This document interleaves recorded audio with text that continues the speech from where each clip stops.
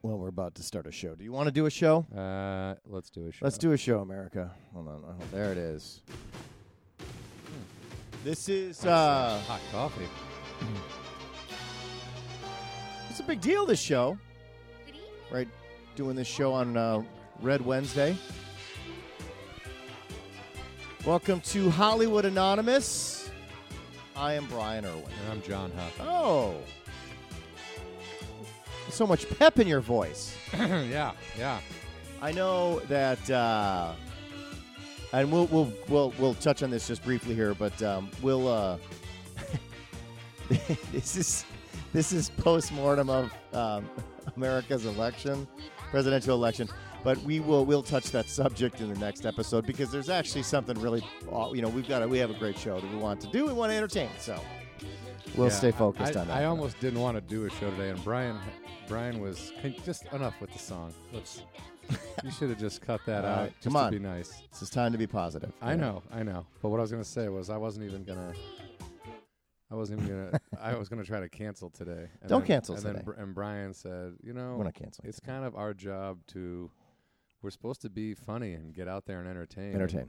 Just because things didn't go our way or America's way or the world's way or probably the known galaxy's way doesn't mean we should go run and hide. We got to still maintain and be positive and get out there and do the things that we love and try to do them as long as we can and try to hold on to the people we love as long as we can before everyone is divided into some weird groups.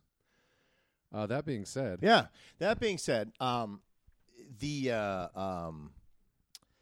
Cubs won the World Series, and now first of all, okay.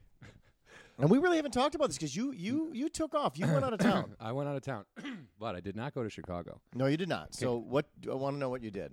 Okay, we didn't really talk much. First, we didn't. But I think that comes from superstition. Now, I know I have some friends that have waited to hear this show because they're excited to see what we're going to say. I think they think we're going to be screaming little girls like the Beatles are coming to town, No. But that is kind of how I felt. What I did was me and Nicole watched the first two games here in L.A. Mm-hmm. And I didn't go out to any bars. You stayed home. I stayed home. Okay. I didn't go to anybody's. I got invited to places. A lot of people from Chicago out here. A lot of people having get-togethers, and I just felt that I couldn't stomach it if it just went really south.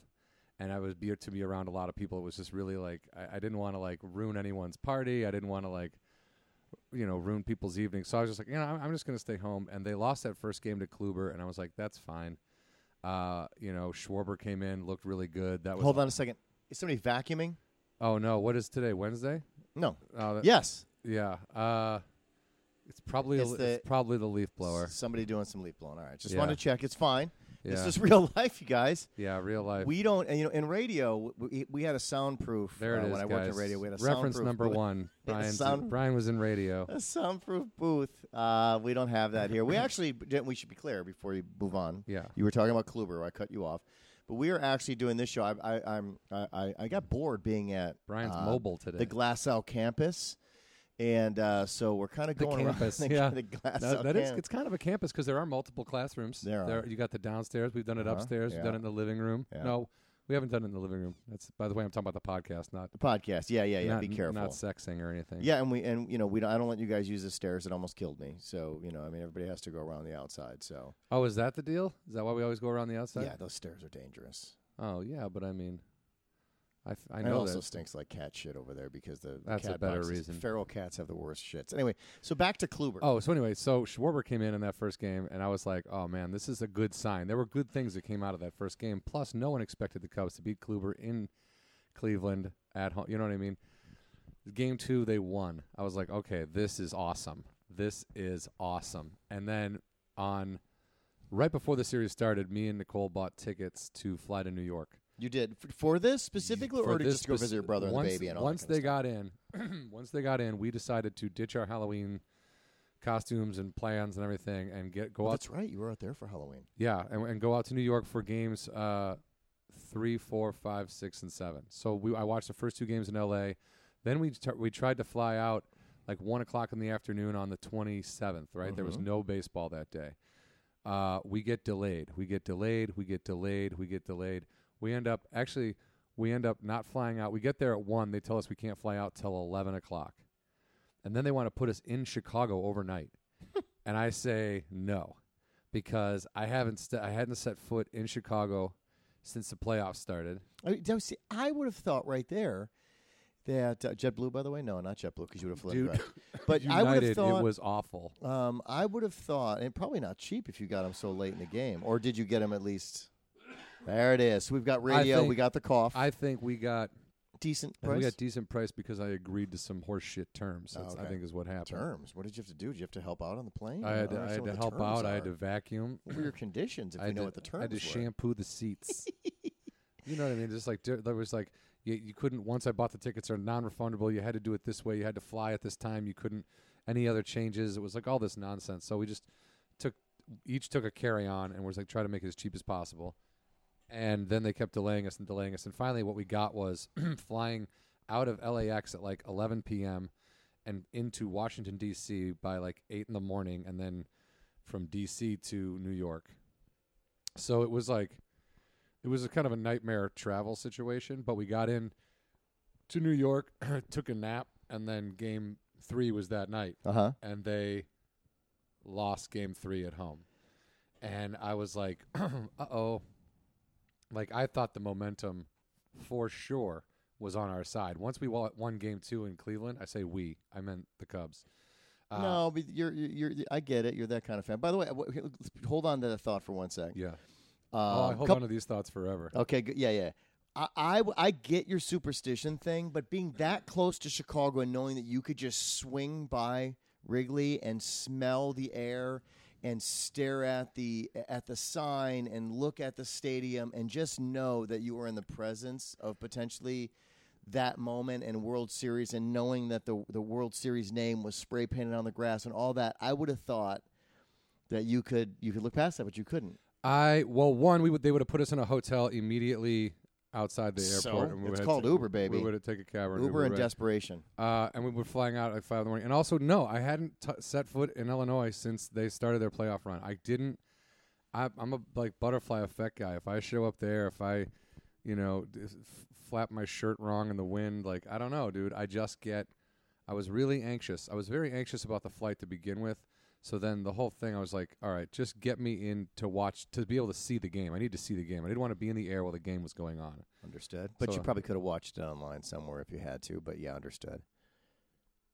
I didn't want to watch it online. I wanted to watch it with my brother. That's why we were going out there. No. I'm saying if worst case scenario, the beauty of technology now is there's a chance you could have found a way to. I understand. All right, so Game 3 happens, and it's not pleasing. It's not pleasing, but we're out in New York. We're having a good time. We get super drunk that night. My brother spins some records. Did you watch all the games at his house? Yeah, his apartment. I'm sorry. Does he live in Manhattan? No, they moved. They moved to a house in Queens. They live in Bayside now. Okay. So they have a basement. They have a 3-month-old. When their daughter was born, the Cubs won 8 in a row.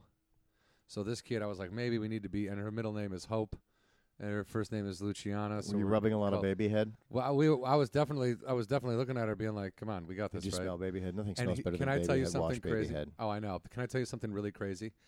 My brother pointed out as soon as we started watching Game 3, he goes, "Just so you know, whenever she cries and gets fussy, something bad happens for the Cubs." No, listen to me. So I go, that's ridiculous, dude. You're being an idiot. And I swear to you, 9 out of 10 times when because she was an angel the whole time. She would sleep until like the 5th inning. She'd wake up. She'd be like pumped. She'd eat. She'd smile. She'd laugh. We'd play with her. She would have fun. It was all great. Every once in a while, she'd be like, "Eh," and she'd get like a wet diaper or something, right? Oh, yeah. Well, right. But then, right before Game 7, because I was trying to put that out of my mind, right before, and during Game 7, when Chapman came in, she cried literally a second before that home run was given up. I was like, she either sees into the future, or her crying is affecting everybody. But it was crazy. So we were there, and we were having fun, and you think I was trying to be very positive. I was like, look, we can win games 4 and 5, and then go back to. We just have to win one at home because at that point we had to win in Cleveland. Now, where were you in the batting order at this point? Where was I in the batting were you order? batting cleanup? Were you batting ninth? Where? Because we going back to your I was definitely had my jersey on and I was ready to go in if needed. Now, when they pick up the phone, are they calling you in the dugout? It's like a party line. Remember those party chat lines? There's like a couple guys. Hey, can you get off the phone? I got it. Oh, remember, but you never do a party line where like you pick up the phone and your neighbor? No, your neighbor's on the phone. It was a shared phone line. Not a town party line. Listen, for those of you who don't know, for those of you cell phones that if ever had cell phones in your life, there was a point where like we only had this obviously when my parents were in the lake house. Yeah, dude. Everybody shared the same phone line on the lake, so you'd pick it up and be like, listen, I need you to get off the phone. I don't know why we all talk like Harry Carey, but we need you to get off the phone. We want to make a phone call now. And you're getting an argument on a phone with your neighbors where your neighbors can pick up the phone and listen to you have a conversation with Nana. But that's not the party line. I remember those party lines where it was like the 1-800. Like, every time those come on, I go, hey, Nicole, can I borrow your phone? And every time she thinks I'm being serious, she's like, yeah, what do you need? And she's like, oh, never mind.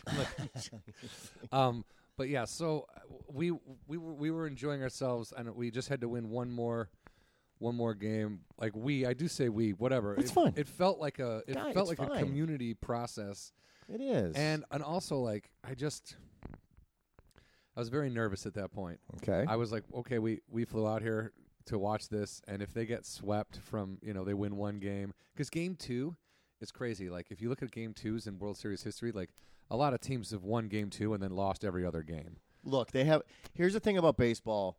They just vomit statistics on you and analytics on you to get you to say like, okay, the team that wins game 2 wins 70% of the time, or whoever gets up 3-1 in history. Yeah, it's crazy. They throw these percentages and history against you. I will say to you though that.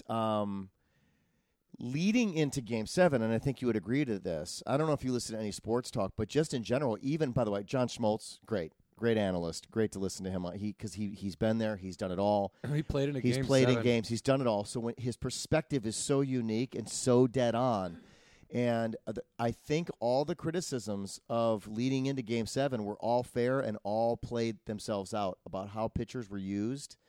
Everybody nailed that part of it. They will how everything ended up playing themselves out was exactly what they said was going to happen. Happened for everybody. Yeah, Kluber short rest. Yep. Chapman. Chapman. All that stuff. I mean, I thought it was crazy.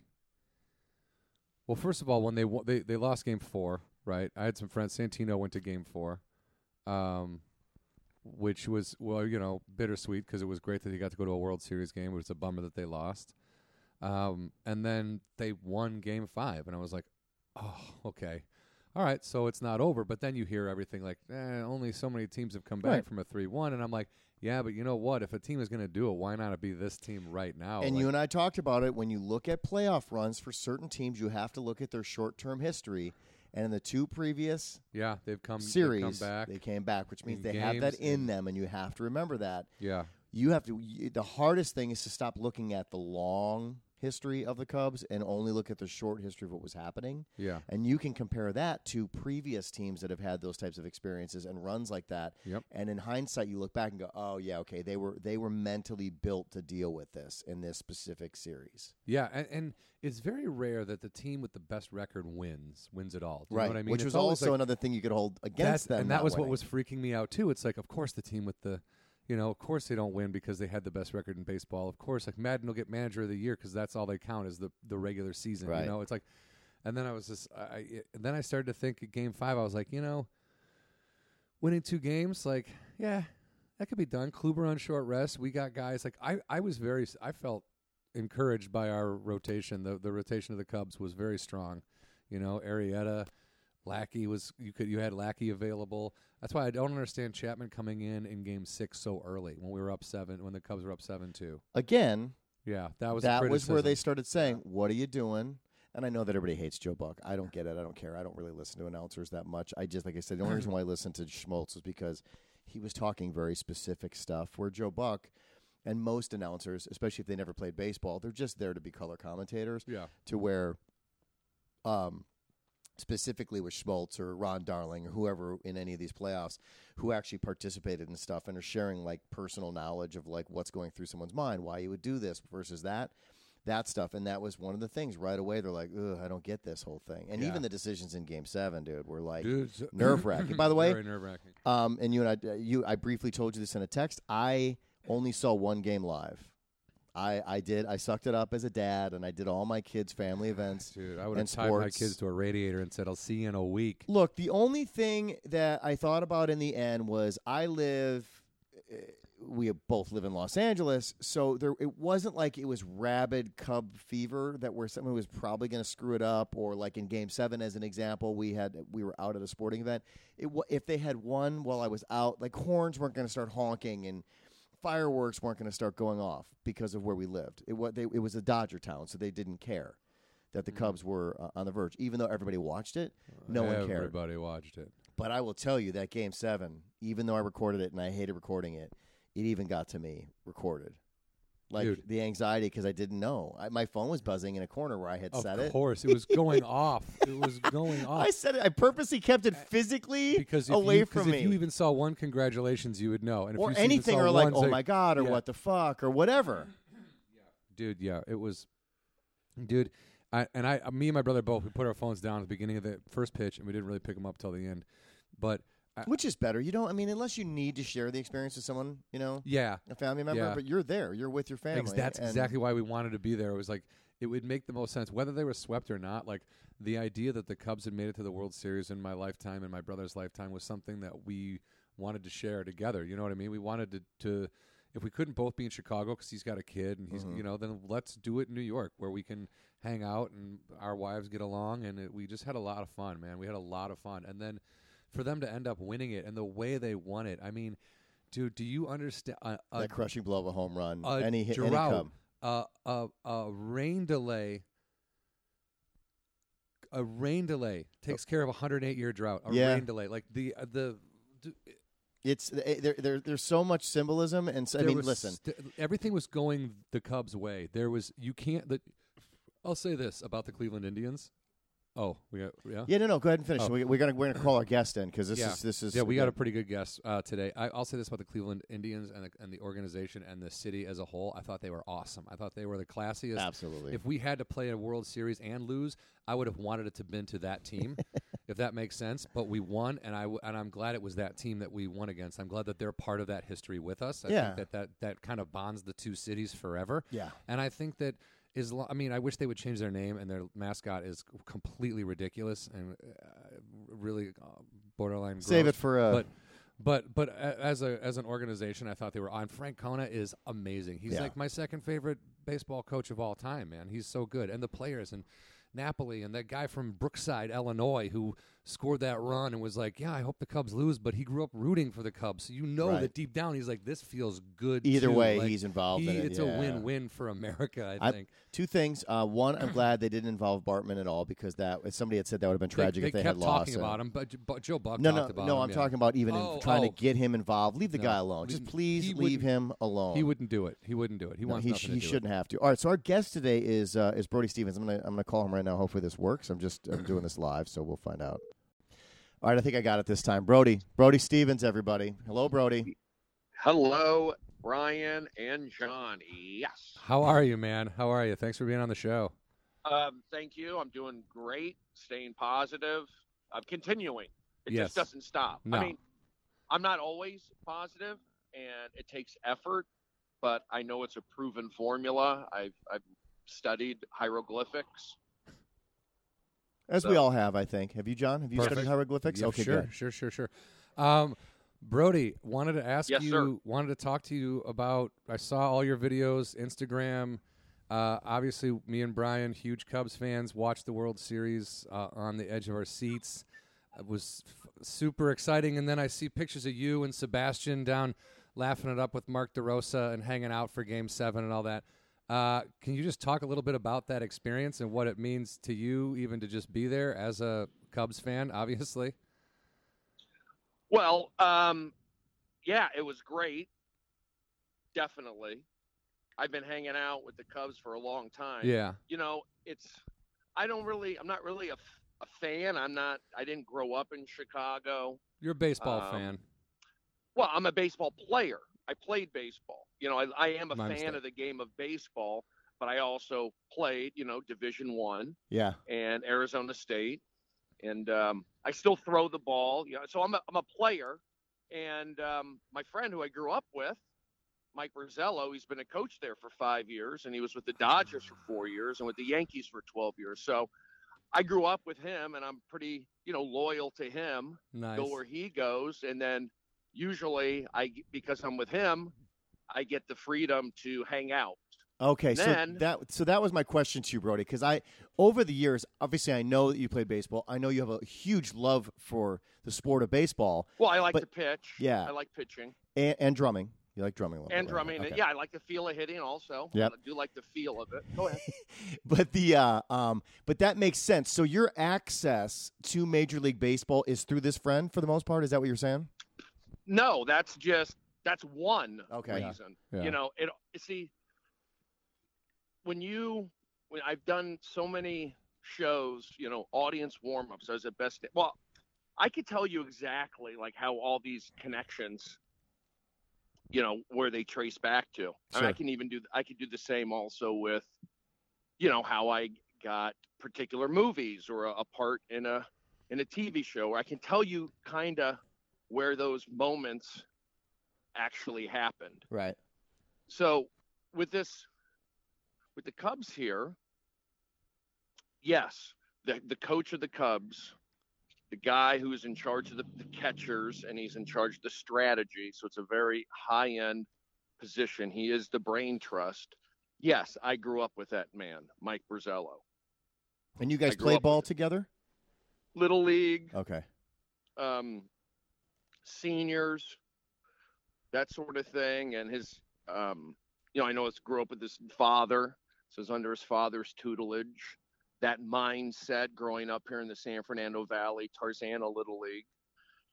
And, we were friends, united through baseball. And I went off to Arizona State. He went off to University of New Mexico and then Cal Lutheran. So we were both playing baseball concurrently.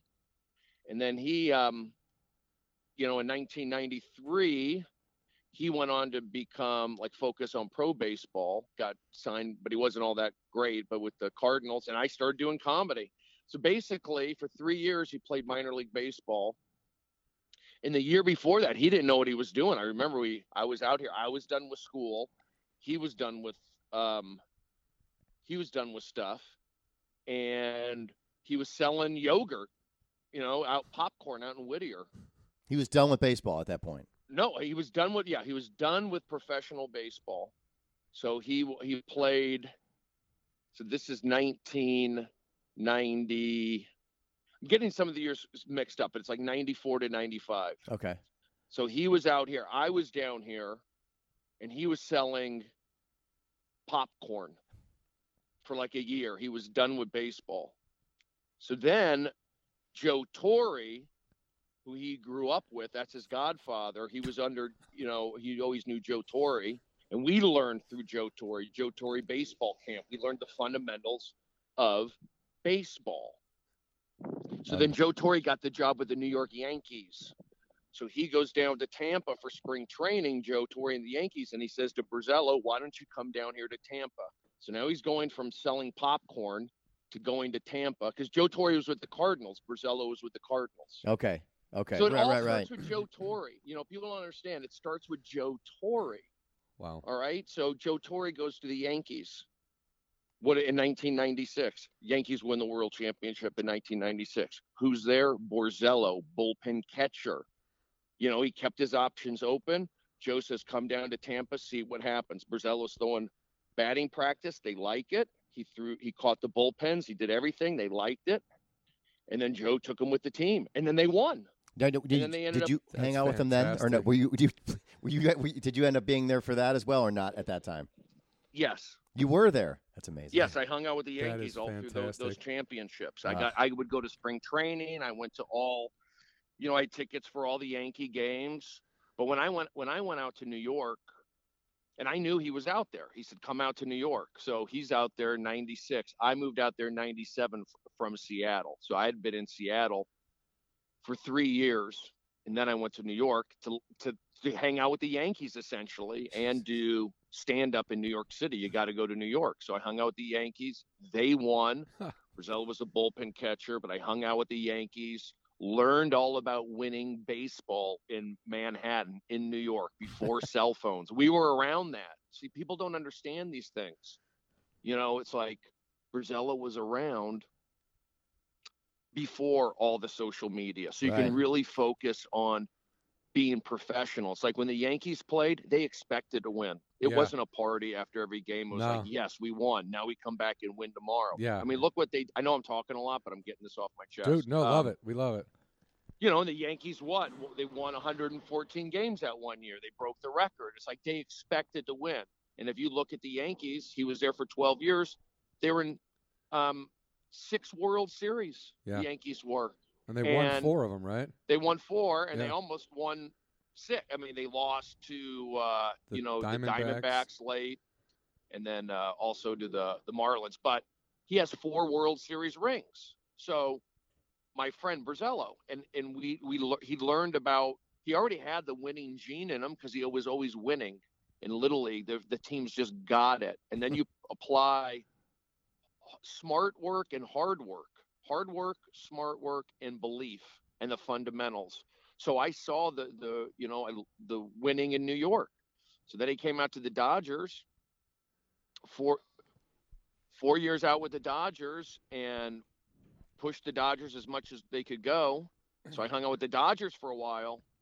And so then he went to the Cubs. The bottom line is I'm loyal to my friend. That's where it all started. And your friend is clearly a winner. He's clearly a winner. Now, is he getting Did he get rings and all that stuff for being a part of the team? Yeah. They do that, Dude, right? Wasn't he on stage at the rally? He's in the dugout. Yeah. He's been in the major league dugout for 20 years. Okay. This is high-end stuff, guys. Yeah. This is not, you don't get a ring. This is like, that's my thing. This is stuff that people don't really know about. No, I think, and they did that at the Cubs rally, where they actually, where I think Joe Madden acknowledged all the coaches and stuff like that. And unless you really pay close attention to the inner workings of an organization, a sports organization like baseball, there are a lot of guys that do come into play. And bullpen catchers are some of the and coaches are some of the most important and most crucial guys to a baseball team. Would you agree with that, Brody? Well, yeah. I mean, you need guys to catch bullpens. Certainly, you find out when you're with the team, how can you impact? How can you? I mean, you can just be a bullpen catcher and go, I'm just catching bullpens. Right. You're just going to sit there and do it. I'm a bullpen catcher and I'm going to put out energy and pump these guys up. And then also I'm going to do the best job I can. And by my hard work, people are going to say, hey, I want to throw to that guy because I like his energy. So it all comes back to energy. And I saw it happen. Yeah. So when I would take the energy that I learned from being around the Yankees, I applied it to when I was at Best Damn Sports Show, when I moved back here to Los Angeles. I was already doing it back in New York and somewhat in Seattle. I always had that energy, but it wasn't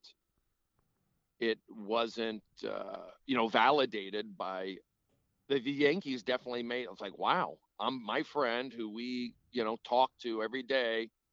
I help him, he helps me. Then he's with the Yankees and they win, and like at a major league professional world stage level. Wow. So it kind of gave me that confidence. So when I came back to work, I got into warm up and back in 2000, and because I had to come back to Los Angeles. So, I'm always like, I am a comedian. I am a performer. I am me. You got to look out. You have to do you. Yeah.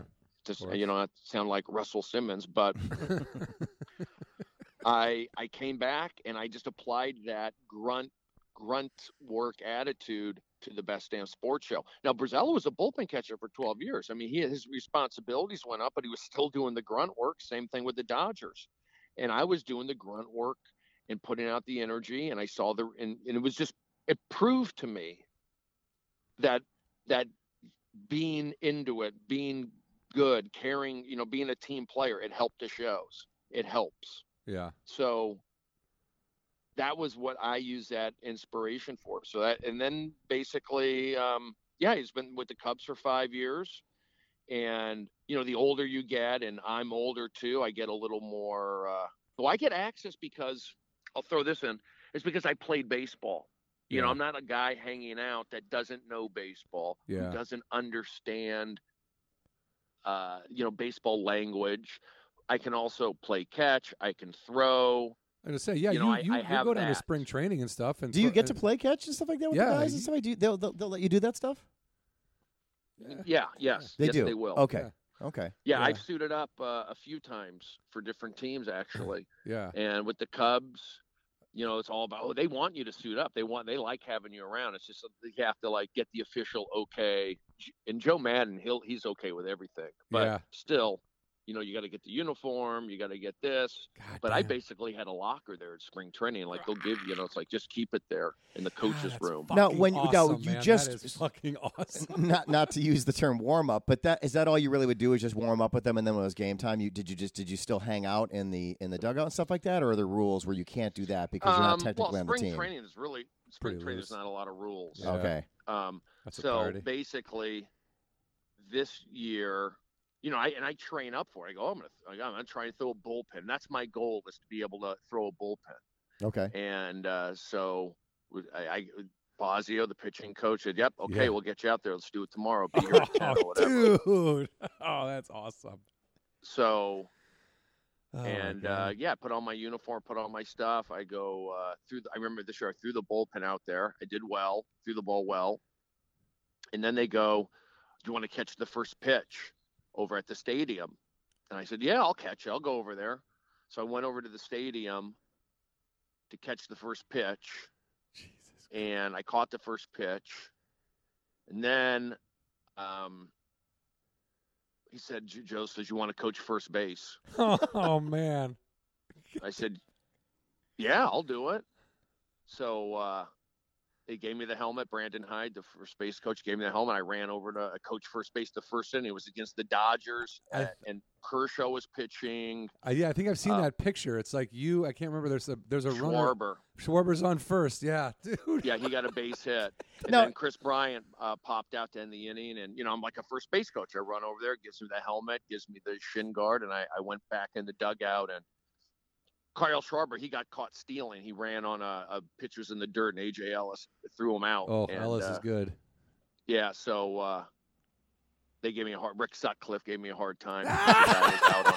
Schwarber got thrown out on my watch, and but I got to hang out. Yeah, I'm in there in the dugout with Billy Williams. Oh my God. Sandberg, and the players too. They're coming by, high fives. Arrieta was pitching, and but. Again, I look like a player or coach. I'm in shape. I know how to do it, and I don't say the wrong things, hopefully. Now, guys... Joe let me hang out. So, Brody, these guys, now, are most of these guys just knowing you through baseball, are especially like just use the Cubs as an example, or a lot of these guys, have they seen you on TV or seen you in movies so they know... They also know your background, or they know you more as your friend, or as I forget your friend's name, but as more of the guy. It's Mike Brazello. It's a combination. Yeah. I think some guys know my face from TV. Some guys had seen me do comedy. That's the thing. The last 2 years, I've done the comedy benefits for the Cubs. Oh, okay. Anthony Rizzo asked me to do it, and that's the other thing. It's not all through my friend, because right. I'll tell you how. I can tell you how I got some of these things, and that help. So. I went to Arizona State, right? Arizona State University baseball. Yeah, nice. Every January we have the alumni game, the alumni golf tournament baseball game. So I would go back to Tempe, Arizona, and play in the golf game maybe, or play in the alumni game. But I would do the banquet after the golf game. So I'd give out the awards. Well, here's the award for the longest, the closest to the pin, the longest tee. The best scores, and then I would do a little comedy after, walk around and mess with all the old players and just do some comedy for about, 15, 20 minutes. So anyway, I would do that. Guys would like it. For the most part.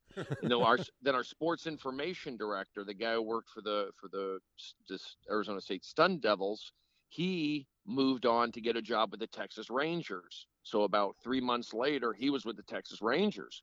And he said that Buck Showalter wanted to bring in a comedian. This is back like in 2005 or 2006. He says Buck Showalter wants to bring in a comedian to goof around with the guys. So they ended up, I got a chance to do it. So I went out there to Arizona for the Texas Rangers and Buck Showalter. And it was the opening meeting for them when they got for spring training, the first meeting. Wow. So they brought me in and he goes, so how do you want to come up? We should like play a prank on them. And I said, why don't we do it where we say I'm with the World Baseball Classic. I'm representing them because it was the first year of that. Right. And everybody was negative and didn't like it. Right. So this was a major meeting that was only for staff. And, I was hearing all the pertinent inside information. Wow. So I was there. They trusted me with all that, which was nice, of course. And so they say they do, they talk to the media guy, the owner, the general manager, the doctors, everybody, like an official thing, players only, staff only. And then they bring me up at the end. They say, okay, from New York, from the Major League office, Stephen Brody is going to talk, or Brody Stevens is going to talk to us about the World Baseball Classic. And so then I get up there, I go, yep, here from the office in New York, visiting all the teams here in spring training. Just want to let you know, got to keep the message positive about the World Baseball Classic. It's not going to go away. So they're going to be asking you questions, and we can't have you be talking down about it because it's only going to grow. Rod Barajas, for example, you're Egyptian, right? We're growing to Europe. You might have Egyptian blood, and that's going to be an in for you. And the Dominican guys, believe me, you're going to get it. I forget what it was. So I was doing that. So then I just started working the room, and I go, Phil Nevin, there you are. Phil Nevin. You've got tattoos, sunglasses, you played football, and you ride a motorcycle. We get it. You're tough.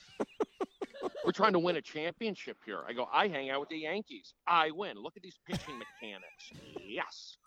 So I did about 20 minutes there of that kind of stuff. So they liked it. A lot of guys liked it, right? I like how you keep saying a lot of guys, but not everybody, huh? Yeah, it's always not everybody. Yeah, it's subjective. But I never know for my own good, like, what it is. Right. So apparently they did like it. The guy said, they did like it. And I said, at the end of the show, I said, or after I was going back, I go, you think I can come back tomorrow and suit up and hang out? And they said, yeah. So I went to the Texas Rangers spring training, the first spring training with them. I was out there stretching. I was doing all their pitching drills. I think I threw a bullpen. I forget. But I was dressed up as the Texas Rangers. And so that was a successful show. And that day I got this, and the owner loved me. He wanted me to work in and do all these drills with them, the owner of the Texas Rangers. Right. So all the guys liked me. I went over well. I could have ripped some other guys more, but it was good. I was looking back on it. They wanted, probably they like more ripping, but I hold back. Yeah. Anyway, they liked it. So I did that. And then the next year, the following year, they had a new manager, Ron Washington, and they flew me out to Arlington, Texas, to do their winter meetings. They had their winter meetings, and they brought me just for the Rangers to do their meetings, just like lead a segment like about positive energy, something silly like that, just to keep the guys loose. Right. So I did that for the Rangers. So. All right, so I'm doing that. And then one of the players there who saw me was David DeLucci. So he was a major leaguer. He was on the Rangers at the time. He was on the Indians, the Diamondbacks, the Yankees.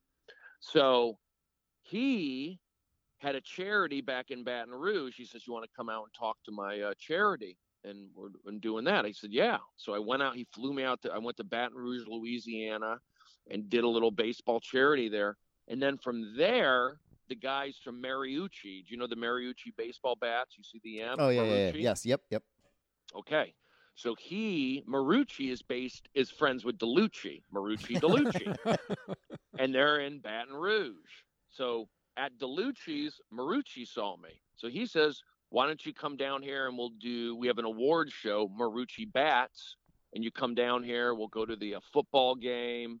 Because people don't understand, the guy who is the owner of Marucci Bats is also the head football trainer for LSU, the Tigers. Really? So you go down, we did this award show the next day with Gary Sheffield, Ryan Howard, Jose Batista. We Big went boys. to the Wow. bat warehouse, and we saw how they made a bat. I saw all the bats. Then we went to the game to in the locker room on the field for Alabama versus Louisiana State. So anyway, I did that. So now everybody with Marucci Bats remembers me. So when you then you go hang out with the team, okay, and with the Cubs, then you get guys come up to you, go, oh, I remember you from Marucci. Here's the other thing I did.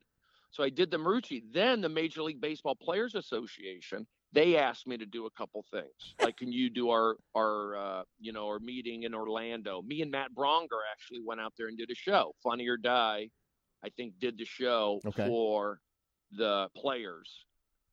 So that's where I met a bunch of players, retired, and Verlander, David Ross, Eddie Ross. Murray, Bobby Bonilla. Yeah, so I met David Ross there. Okay, so then I do a couple of those benefits. So now they get to know your face, they know you, they see you. Same thing. I did the baseball all-star game in Anaheim, did a little show there. So it's all like a cumulative effect, and then it ties into like, oh, I saw you on The Hangover. Oh, I see you on Fox Sports. Oh, and you do this. Then you have, you know what I'm saying? Like, so then I go with the Cubs. It's like, okay, David Ross knows me because he met me back at the Players Association. Oh, John Lackey knows me because he was on Best Damn Sports Show and he was in the audience one night at the Comedy Store.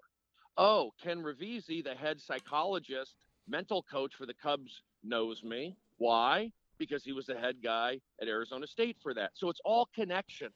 And you do the work, and guys move around to different teams. But yes, to be honest with you, I would say my foundation that gives me like maybe the backbone is Borzello, like knowing that he's got my back for things like, and he's a respected coach and a winning coach. Not only has he, he was there for Mariano Rivera when he found his cutter. He was there for when Kershaw found the slider. He was there developing these catchers like Russell Martin and Contreras with the Cubs now. Yeah. And AJ Ellis and Wellington Castillo. Some of the best catchers ever. Exactly. So people don't see that work that goes in. But so the guy who does that work, the guy who creates the charts for the pitchers to follow, and look at the success, Jake Arrieta last year. And then you have John Lester, and look at Kyle Hendricks. These are all Borzello guys. Yeah. So when you see that and you see success and you see individual success, but team success and then city success, you can't but help not believe in it. Yeah. And I see it through growing up with it. So I saw winning and I saw individual success. So a couple of things I think that in that story that is important to hit on. One, and I think you would agree with this, it is the type of entertainment that you're asked to do is not like traditional stand-up that you would do at like Largo or at the Comedy Store per se, in the fact that it's a lot harder in those rooms that you're doing, and the fact that you were able to move around comfortably and be successful within that type of like, hey, do my charity event, or hey, do this Major League Players Association event. Those are, comics traditionally say how hard those rooms can be and can be disastrous. They're stressful. I mean, I did a big baseball scout dinner at Beverly Hills. They are stressful. These audiences. Yeah. I'm not saying baseball. They like to laugh. Yeah. But they're not the kind of. They're not Friday night at the Comedy Store, 10:30. Well, they are Friday night at the Comedy Store. That's what I'm saying. The baseball guys, they used to say, a clubhouse is an intellectual wasteland. You know what I mean? These are not like, they need, first of all, they'll laugh at anything. Just give them goofiness. That's what these baseball guys want. If you do anything too deep or too thoughtful, most aren't going to get it, or they're going to like, what's going on? So you have to know the room. But then again, for me personally, I feel I'm a little different because I'm energy based, and it's so ingrained to me. Those 3,000 TV warm-ups are really kind of ingrained a groove in my brain you can work that I can channel into, where I get everybody kind of on the same page. But that's also to be, it's not like, it's also, other comedians that I started with, when I remember starting in Seattle, and you remember all of those guys who, like Tana, my friend Tana, who we don't talk anymore for whatever reason. That's a whole other story. But Tana was very positive, and coming from the baseball world, that was, people weren't into that stuff. You got to be a tough guy. F that guy. And that's why that mental stuff didn't come around until later. You have to be kind of open-minded and to let your mind open up. So you can't be like a hater. You can't. And when I went to Seattle, basically getting away from the jock mentality, I felt more supportive. The jock mentality is great. They're there for you, but to be out of that world was refreshing for me. Yeah, it's definitely it's totally a different world. Yeah, there's no doubt about it. It's a different world, but I also feel that I'm able to go bounce back and forth between them. I'll do my comedy at Largo, or take pieces, a little bit of my baseball, the comedy, take a little bit of my comedy, put it into baseball. But at the heart, I'm a pitcher. Well, and do you think that because of that part of you that never really left baseball, do you feel that that, along with the fact that you're really taking us on a very long journey of how long you've been around baseball and been around the players and the organizations, that they've kind of also, leading up to us talking to you about being a part of the whole Cubs thing and the historical part of what they did, do you feel like they've welcomed you into their fraternity per se, so you can just kind of wander freely? They're like, yeah, Brody, he's part of us. He's part of our baseball world. There's a little bit of that, somewhat, but not. Again, I don't get paid by the Cubs. No, I have to rely on. Once you put a uniform on, then you can relax. You know what I mean? You got the uniform, then you do whatever you want. Right. But when you don't have the uniform, you just wait for the okay. Okay. Once you have the uniform, okay, you're in. You're a player. When you don't, I'm kind of, me personally, I still feel comfortable, but I'm not just walking around all over the place. You're trying to not be annoying, if you will, right? Then, yeah, exactly, which I'm sure everyone appreciates, and that's why you're still able to hang around most places. I stay out of the way. Exactly. I rarely ask for anything to get signed. I don't push that. Right. Of course you want to get things signed. It's cool, those little extra things, but that's not what drives me. What drives me is knowing the guys go, oh, there's Brody. He picks me up. Not like, oh, there's Brody. He's going to ask for a ball. Right. Right. There's Brody. Now, that all being said, when you got the okay to actually get on one of the buses for the Cubs parade, how excited were you? Very excited. Yes, very excited. And as the seventh largest gathering of human beings in history. I know, it's pretty cool, right? 5 million people. It was.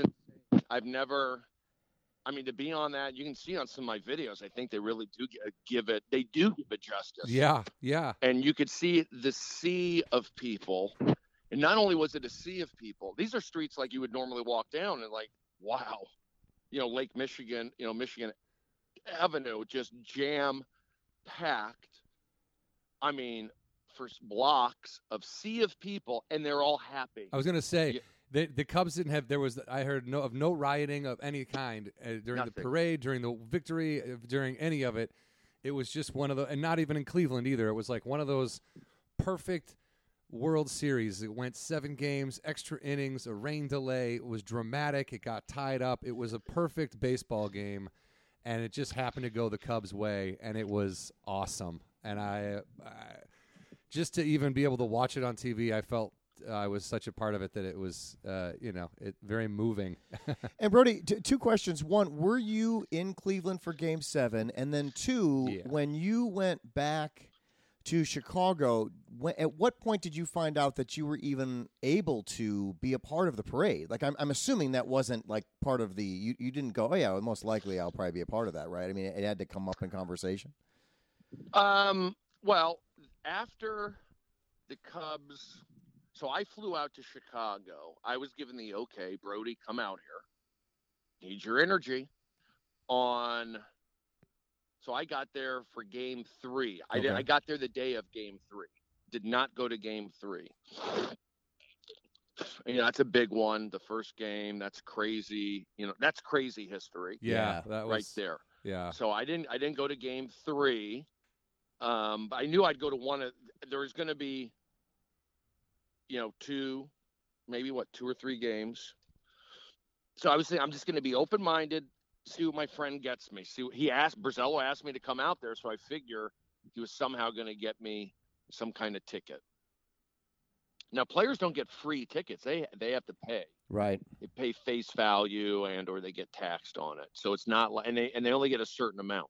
So I'm not family, and I again, I don't ask for stuff. But Borzello said come out, and I'm thinking, okay, I'm going to go out there and leave myself open to what can happen. At least I want to be in the city while everything's going on. Yeah.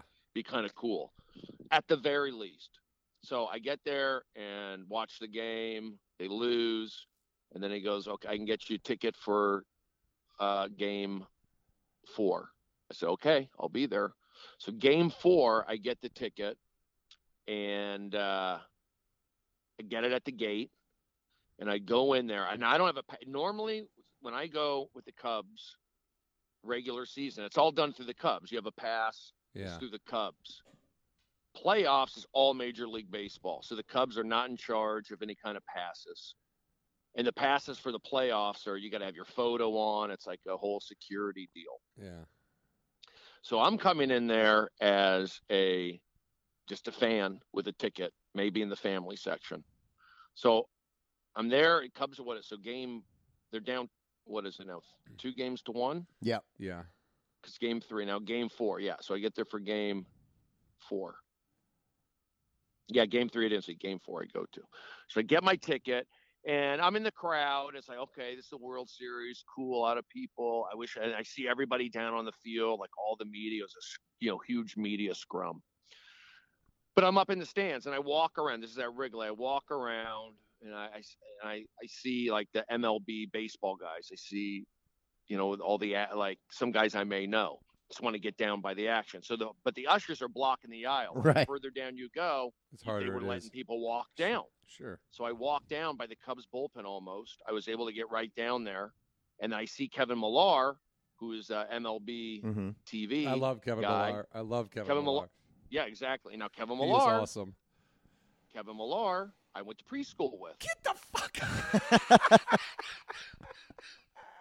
So you guys don't understand all the connections. Oh, yeah. That's beautiful. So I went man. to preschool with Kevin Millar. Kevin Millar also got his big start in TV pretty much on the Best Damn Sports Show where I work. Yep. So you see that connection? Millar, Brody, Tarzana, Pinecrest. So I have that connection with Millar.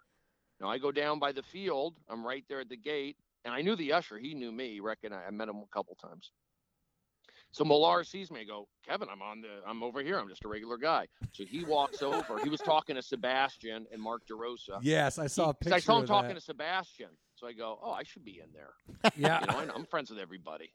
So Millar comes over. He goes, he's with me. And he showed, he had the heavy duty pass. He goes, I have access for everything. He's with me. So then Kevin Millar brings me in just over the fence on the, on the field by the Cubs bullpen. Jesus. And I'm talking to Millar, talking to all the MLB guys, and then the commissioner of baseball, Rob Manfred, he's right there talking to me. Yeah. He's a nice guy. Yeah. So once I was in with Millar, and then here's the other thing, because I've been on MLB Network, they knew my face. All the talent guys knew me, and then Chris Rose. So I was like in a place where everybody knew me, but I didn't have a pass, and it wasn't.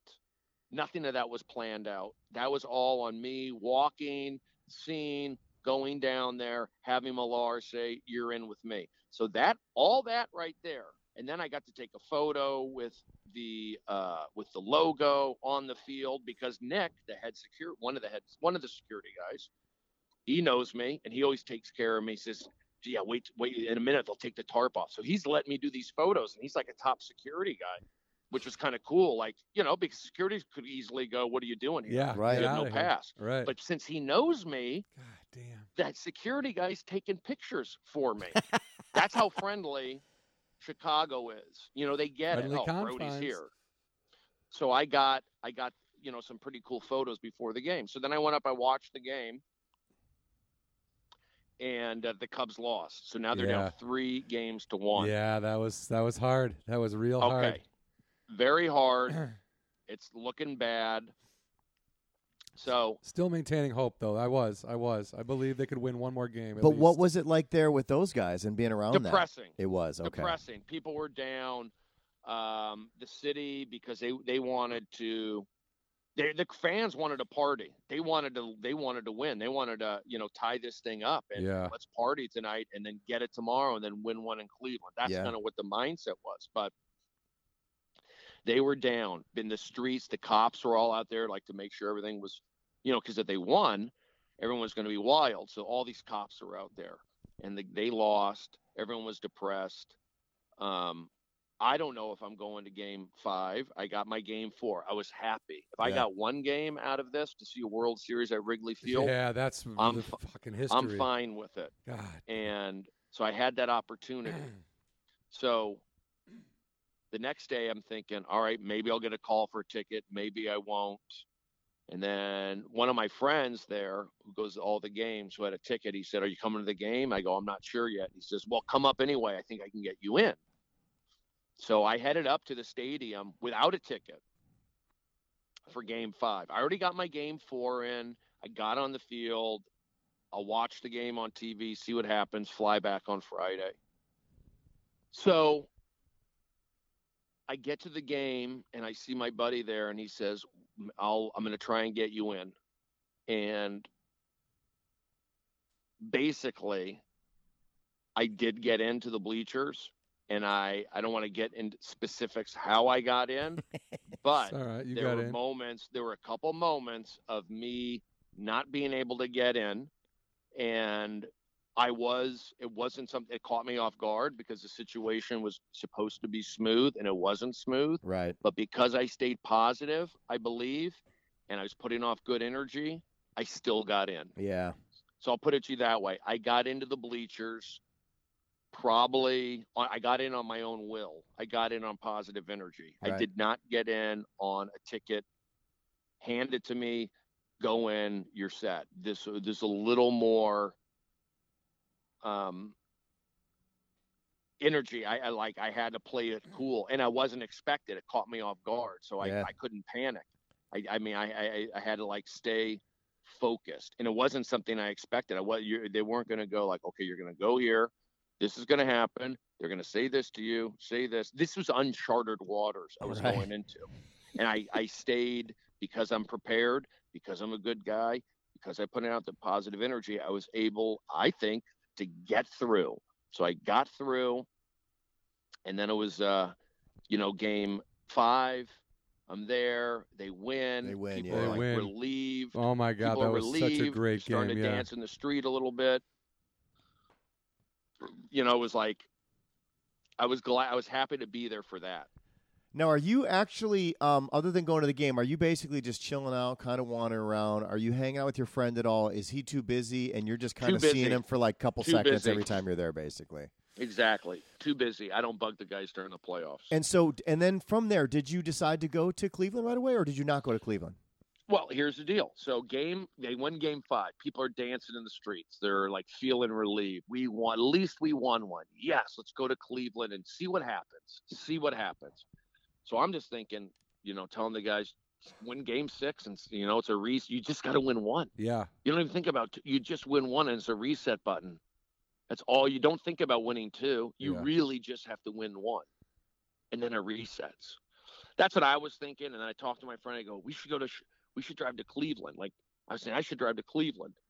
And I was saying that I thought about it, and I wasn't sure. It's like, I don't know if I'm going to have a ticket. I don't know what the deal is. Right. I don't know, but I was just saying that. And then that night, so I go back home. Which you went back to LA? Back to the hotel. I go back to the hotel. Okay. And then in Chicago, and then my friend Borzello says, "Are you going to go to Cleveland?" He with a question mark. You're going to go to Cleveland?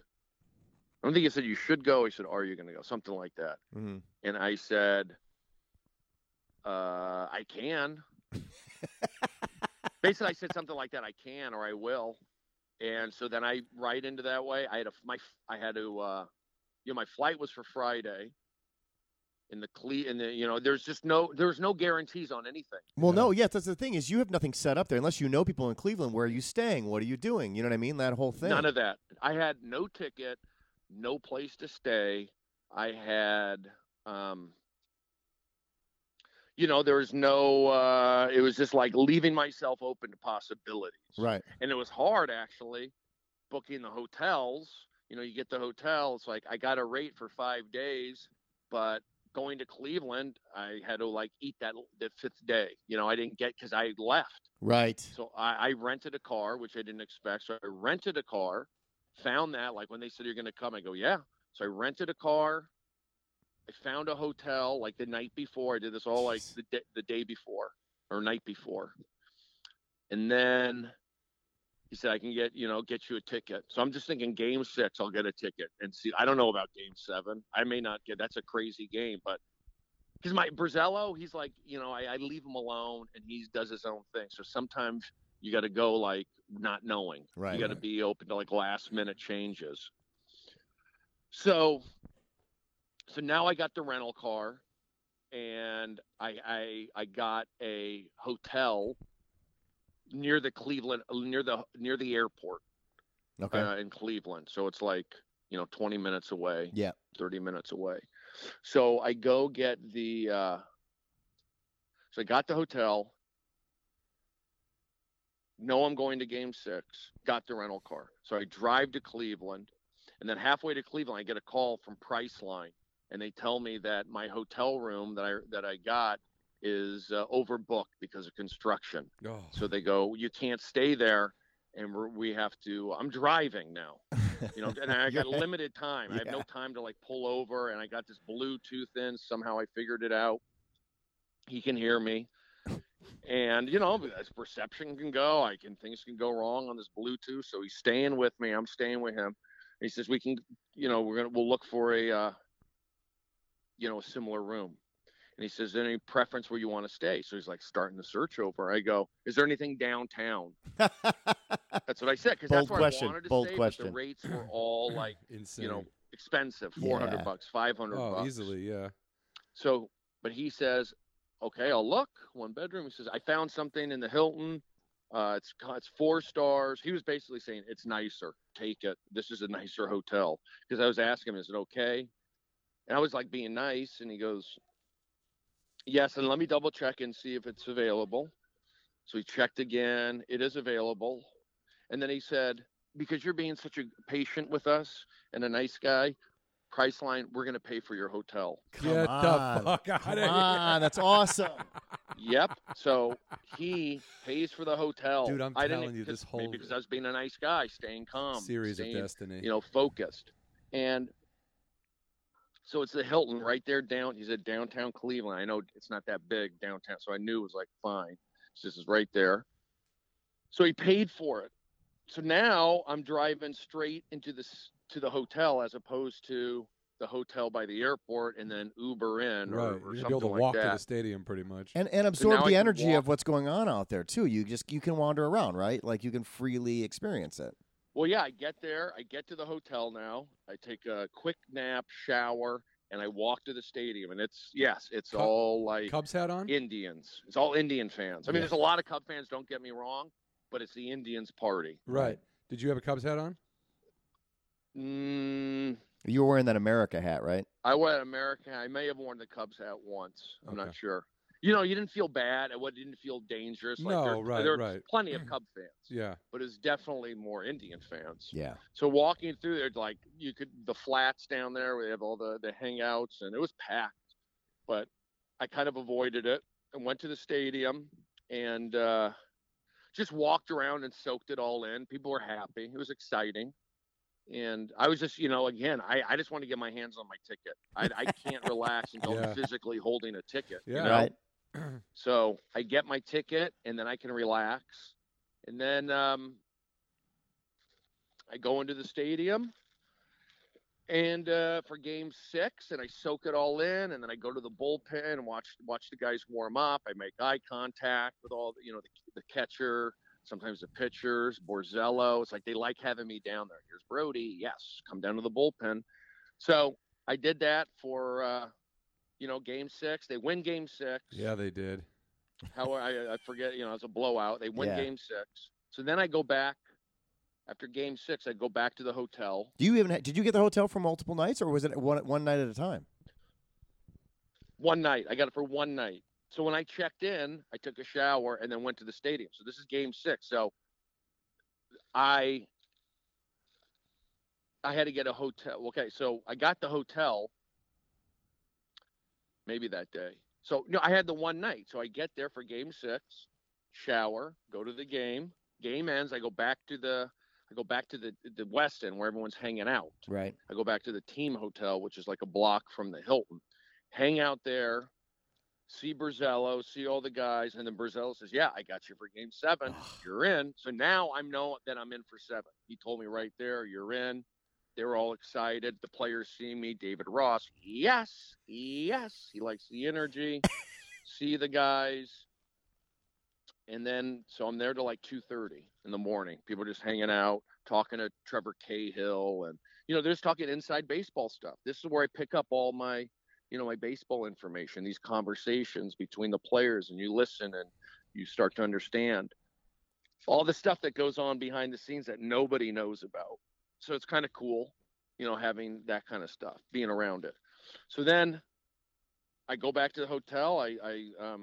And I think that when I went back, I looked for my hotel the next day. So I did find a hotel. Still downtown?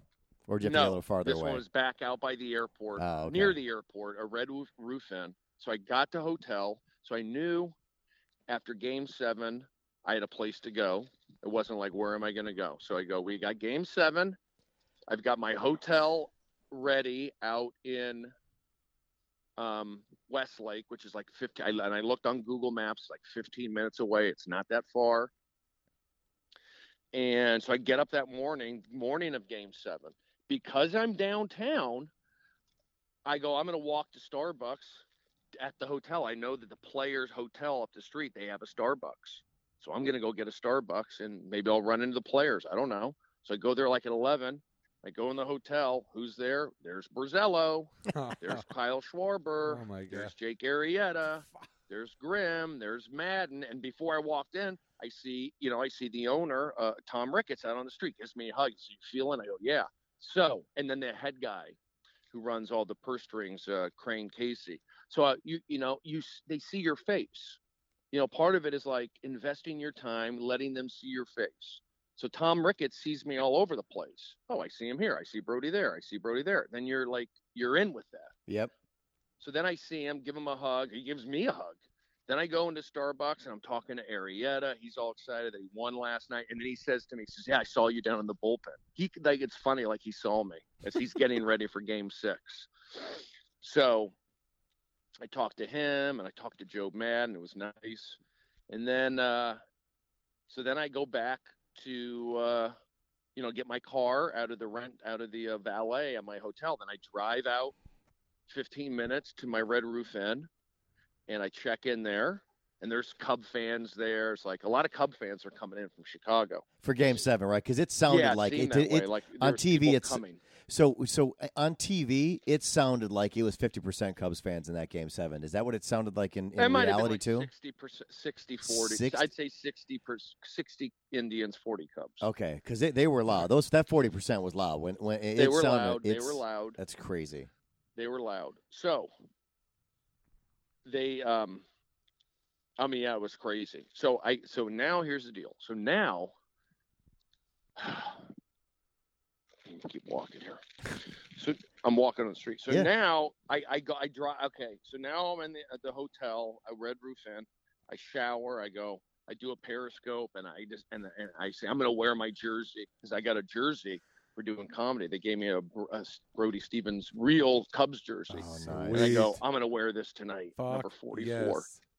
So I put it on. My Periscope fans told me to do it. So now I'm wearing the Brody jersey, Brody Stevens, 44. I'm there with the team. And go to the bullpen, do all the things, the eye contact, being a part of it. And, you saw the game. Dude, going to another time. It was crazy the game. Greatest Game 7 in base. What other Game 7s have been that good? It was none. It was the greatest baseball game I've ever watched. Yeah, and I was there, and it was like I went up to my regular seats. I was like up higher for this one. I was in the upper family section. But I'm there, and you get regular people in there also. And I just, after an inning or two, it's like I didn't want to be in there. People high-fiving each other. It's like I needed my own space. Yeah. So I kind of wander around. I can't sit still. I pace. Yeah. And I also, like I said, just didn't want to be around high-fiving strangers. I didn't want them to affect my energy at all. Yeah. So, and plus I wanted to go out the bullpen and peek. And, Game 7, I got to be out the bullpen checking, get my last looks in with the guys. Yeah, whatever you've been doing, keep doing it. Don't stop now. Jesus. Exactly. So I'd go to the bullpen. I'd talk to the guys, and I'd walk around, and then I'd see people. Cub fans are up, they're down. Indian fans up, down. And then, when they hit that home run, that's Rajai Davis, I've never been around that kind of noise. The explosion, it was almost violent. Wow. The explosive noise coming from the Indian fans. They were like falling over each other on the ground. The ushers, it was almost scary. Wow. That's how much of a burst they let out. It was insane. Wow. And that was a point to go, it ain't looking good. Like right there, it was bad. You could feel that through the TV. It was like it was the maddest I'd been the whole series. That Chapman was in, that he gave up that home run. I was just angry. Oh, I was so mad. You're thinking like, what's he doing? Yeah, what's going on here? Yeah. In my head, I'm yelling. I cannot be a smarter baseball manager than Joe Maddon. That's not possible. Like, I can't be right about this. That's just not possible. And I felt like I was totally right. It was really bizarre. When you saw the moves happening, people were getting nervous. Oh, dude. Because again, you hear conversations, stuff. And it's like, I don't like it. Yeah. So that home run happened. And then also when the Cubs didn't score in the 9th inning, that was another time they're going to score. You just felt like the Indians were going to score. Yeah. And then they didn't score, and then the Cubs did, and it was surreal. It was crazy. Now, looking back on it, here's a couple things. I didn't come to party. I didn't come to Chicago to hang out with the celebrities, right, and party, right, even party with the players and get the best selfie moment ever. It wasn't my goal. My goal was for the Cubs to do everything I could do to help the Cubs win. Me taking a great selfie with somebody is not helping them. No. Me going out and partying with guys like celebrities after. Celebrating. I'm talking about before they won. Celebrating what? Yeah. Yeah. I don't know what people. I was like, we should not be jumping up and down until the end of Game 7. Right. It's good to be excited. That's what sports is there for. People were partying. They wanted to party after Game 5. Mm-hmm. Yeah. Guys are like, look, I'm not knocking Bill Murray. Of course, Bill Murray's a super fan. Bill Murray is like a higher level. He's like number one. Yes. He's a fan, and then he's also like a part of the team. Right. Then you've got Eddie Vedder, who's like right there with him. Yeah. Lead singer of Pearl Jam. He's not around as long as Bill Murray, but the same kind of thing. Yeah. Those guys don't work out with the team. They don't throw the bullpens. They're not going on the road to Oakland. They're not going to spring training road trips. So it's a different kind of I'm just saying that. Yeah. I have a different role. As much as that's fun and you'd like to be like Bill Murray or Eddie Vedder, fucking right, I know that the players probably appreciate me a little more. They do benefit, a little more. They benefit is what from I'm you. getting at. They benefit from you. Yeah, I mean, they get excited. It's cool for Bill Murray. Right. I'm not knocking them. No. Not in any way. I'm just saying, like, I couldn't party like that. I wasn't allowed to. Players weren't there. So as long as the players, weren't partying after Game 5, I wasn't going to do it. Right. Now, I know Theo and all those guys were there. There were players but that wasn't, that's not my role. Your role is coffee. You're coffee in the morning guy. Your eye contact coffee in the morning guy. Spring training and regular season. Right. If they need a late season positive push, which is what they did need apparently, and if they need a playoff positive push, and apparently they needed that. Yes, they did. I was there because I didn't go to the games at Dodger Stadium. I left them alone. I didn't go to San Francisco. I'm not asking for tickets. I'm not saying, can I hang out? But I left my calendar open. Yeah. Knowing if there's a chance, I'll jump on it. Yeah. You've got Brody. Is it Hey, Brody, is it extra special in any way, shape, or form? Because, like, let's use David Ross as an example. When he hits that home run, do you feel like something extra special because it's somebody you also know when something like that happens? Of course. Okay. Of course, knowing that David Ross knows me, knowing that David Ross is channeled into kind of, yes, pushing, that sort of stuff. Yeah. And then to know that when I did my comedy show at the Improv back in August, David Ross came to the show. Little things like that. Like, oh, he came out to my show? And then I see him and he quotes me. Yes, you got it. So you do feel good about something like that. Real quick about David Ross. Don't you think he should immediately be hired by the Cubs as like a coach, like a bullpen guy or a bullpen catcher or a catcher's coach or something he should just still be around that team all the time? It's up to him. I don't know. I'm not 100% sure he's retiring, but I think he is. Oh. And I don't know. I think it's probably too soon. I think he just wants to hang out with his family. Yeah. But he'll always have, he's a Cub legend. Oh, anybody on this team, anybody that had anything to do with this World Series, including yourself, is forever going to be remembered by the Chicago fan base for sure. Yeah. Do you think I impacted the team? I absolutely do, Brody. I think that your whole connection with them and your general attitude and your knowledge of the game and the fact that you're not a hanger-on and you're not a guy who's there for a promotional selfie or to gain more Twitter followers or whatever. You're there because your friend, this kid you grew up with, is now his job is with that team. And like you said, he's a winner. He's been around it his whole life. You've been around him. I think that just winning perpetuates winning. I think positive attitudes perpetuate positive attitudes.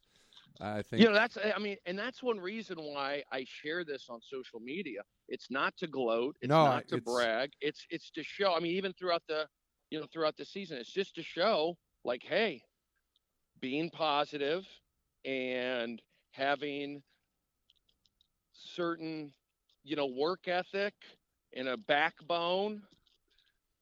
That kind of it can pay off. Yeah. And I'm also saying, like, baseball. I try to share. Because I work in show business. I mean, I used to. So I'm trying to, show people, like, this is what I tried to bring to TV shows.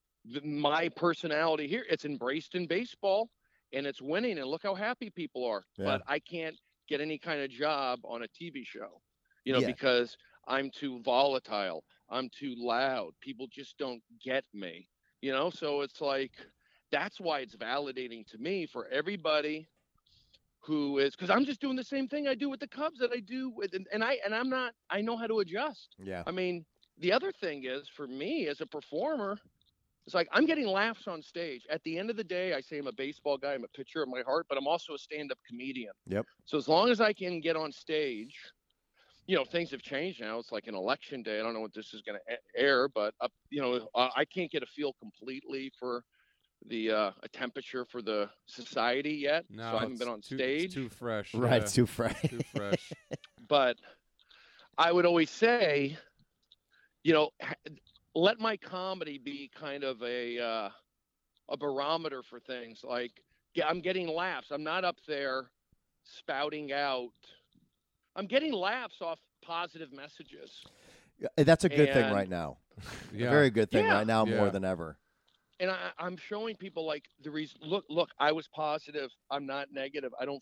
The things that I used in baseball to be successful, to take baseball as far as I could go, to take things as far as I can go. I'm just sharing them with people. And the negative vibe that a lot of people have, that's not around winning cultures. No. I'm trying to tell people that when you go, F this guy, or F her, or F that, or this is the worst, or this is like death, these extreme words, I'm going, those words don't inspire people. They actually bring people down, and you don't get a good result out of it. No, and you know what? John brought up something really important early on, I think before you called, about one of the cool things about the World Series, which was a great relief in an election year anyway, was the fact that you had – there was no bad guy in the World Series. Does that make sense? Like, there was no Joaquin Andújar where you had to hate him and the enemy must lose today. There were two teams that were fun to watch. Great sports the cities. Indians were having fun. The Cubs later had fun. I think they were a little bit nervous early on, but it was like it wasn't about that. It was about, really just two high-energy, positive teams going at it and really appreciating the moment they were in, and that was what made it even more exciting and appreciate it even more. And the Indians aren't because losers. you bring in. That's where you look at the Theo Epsteins, you look at the managers, Terry Francona, Joe Madden, and the guys who run the Indians. You bring in, the right kind of people too. You character guys. Starts at the top. You look them in their eye. And you want to be a part of this organization, because when you're at the Cubs, you're especially now, you're embraced by the city. You're out in the organization. You're out there. You're not living out in the suburbs. Right, They're on you. Yeah. And you're involved in the community. And that's why, it's important that you be, personality matters. You can't really bring these guys in who are like really negative types. Yeah, it can be poisonous. So after the Cubs won the World Series, did you just hightail it back to the Red Roof Inn for the night, or did you actually stick around and experience it? Like how did you end up? I guess here's my question. I'll let you talk. Is how did from your experience from Game 7, the end of Game 7, to all of a sudden ending up on a bus? Driving through and seeing a sea of 5 million people. See, Brian, it's not all of a sudden. All right. That's my point. All right, here we go. All of a sudden. It's never all of a sudden. Over years, these things, there's foundations. So Gary from Priceline calls you. He calls you back. So here's the deal, how I knew. This is when I found out about parade possibilities. So before Game 6. So Game 5 happened. They won. Now they're flying to Cleveland, right? For Game 6. They had a day off. We're flying to Cleveland.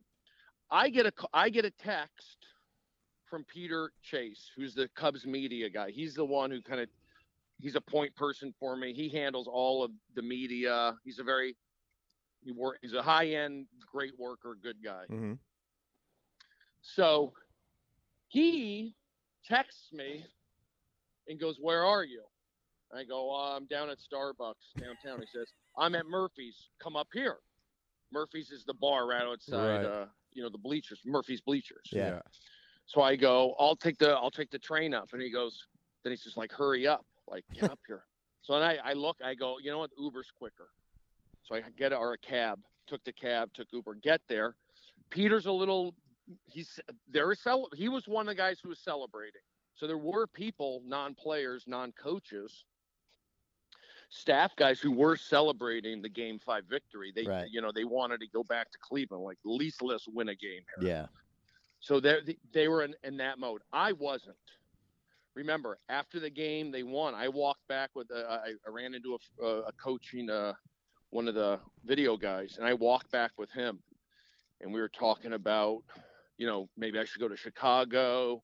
I think I can probably if you get to Cleveland, if you get to Cleveland, I think I can get you a ticket, but just come out there. So he kind of like encouraged me to go. Mm-hmm. And so I did that. So the next day, so they're flying to Cleveland. Peter says, come up here. So I come up, Peter's drunk. He's celebrating. And they got to go, I got to go on a plane I got to do a press report. They're just having he's an amazing talent. Mm-hmm. So he says, we're going to go to Cleveland. We're going to win game 6. We're going to win game 7. And you're going to be on the parade. I go, what? He says, you'll be on the float. Of course. So right there, he told me I'd be on the float. So he did say that. So I knew at that point, if the Cubs win, I'm going to be in the World Series parade. That's awesome. So I was told that right there. Again, no guarantees. Right, Nothing's guaranteed. Especially when he's all hammered and you have no idea. And there's still 2 games to be played. Yeah. You don't know. Yeah. You don't know.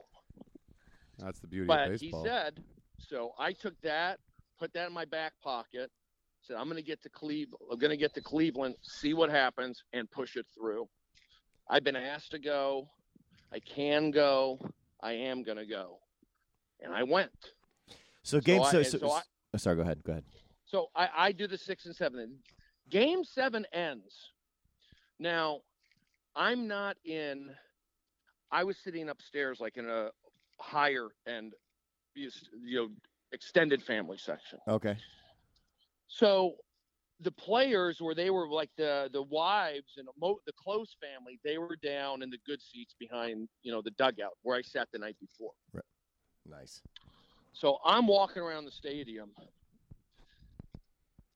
and I'm thinking like, okay, maybe if I get into the family section, that last inning, I can walk down with the team, like the go down with the family. I used to do that with the Yankees. I used to go where the families would go. Okay. And I'd be in the hallway or this and that.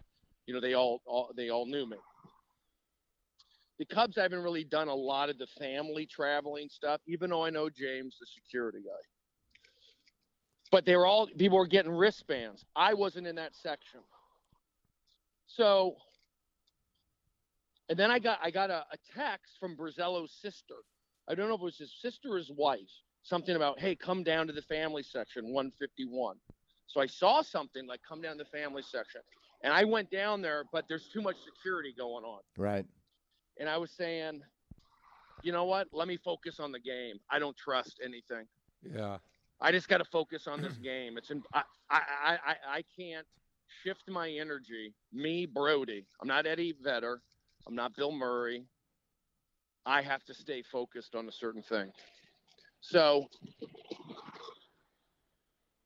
and I couldn't find the text or the email. I thought I saw it. So I didn't go in that section. Cubs win. Everybody goes nuts. I just kind of take a step back and soak it all in. So knowing that they won, all that other stuff we can talk about another time. They won.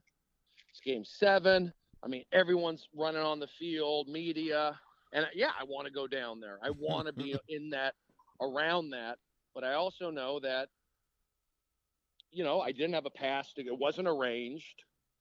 They did win. My goal was for the Cubs to win. My goal was not to be on the field celebrating with them. Can you guys hear me? Yep. Yeah. Oh, okay. Yeah, my goal was to help the Cubs win, not be on the field. I didn't have visions of celebrating on the field with the Cubs. Right. That was not in my vision, and that was not my goal. My goal was to help the Cubs win, and then I also knew, hey, if they win, I'm going to get a chance to be in the parade. It seems that way. It wasn't like, hey, you win, come on the field and celebrate with us. Right. We're going to win and do the parade. So that was in my mind. It wasn't win, party on the field, parade. It was win and parade. That's where my mind was at. So, they win. It's a madhouse down there. I just, look out at everything, walk around the stadium, and the Cub fans, probably like 20,000 were just hanging out in the stadium, and the Indians let everybody stay. Yeah. So to like 2 a.m. Oh, cool. Wow. To 2 o'clock, because the game ended like a little after midnight. That's right. So yeah, that's right. Yeah, it was late. they let the Indians just let everybody leave alone till like 2 a.m. Then they said, okay, you got to start exiting, and it's raining, and the Cubs fans, they're just in a daze. Oh yeah, man. I mean, you see them walking around. They're like cheering, but they're also just. Can you believe this just drained. happened? What's happened? This game, the weather. Where am I? Yeah. Oh man. Everything. So, yeah, it's a long podcast. But it's good for me to get this off my chest, and then I can, share my stories. Yeah. The more I tell the story, it fleshes out. We're loving it, man. This is, I mean, this is firsthand experience stuff. This is a detailed trip through one of the greatest World Series of all time. Yeah, that's the thing. It's like, also the historical nature of what you were involved in, too. It's right, it was sweet. history. Yeah. So, in closure.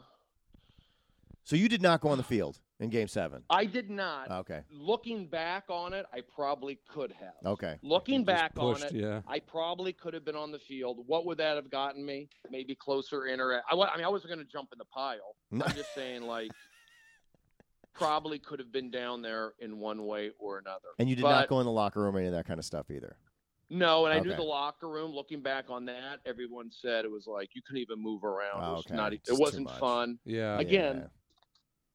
Again, not while you were there. Yes, that would have been cool to be a part of. Don't get me wrong. It's one of my, if you want to call it a regret, right? Maybe it was because I couldn't find, I would have been there with Borzello's sister. Yeah. But I didn't have the pass. Yeah. So I didn't push that, and that wasn't my deal. That's the thing with the baseball. You take calculated risks.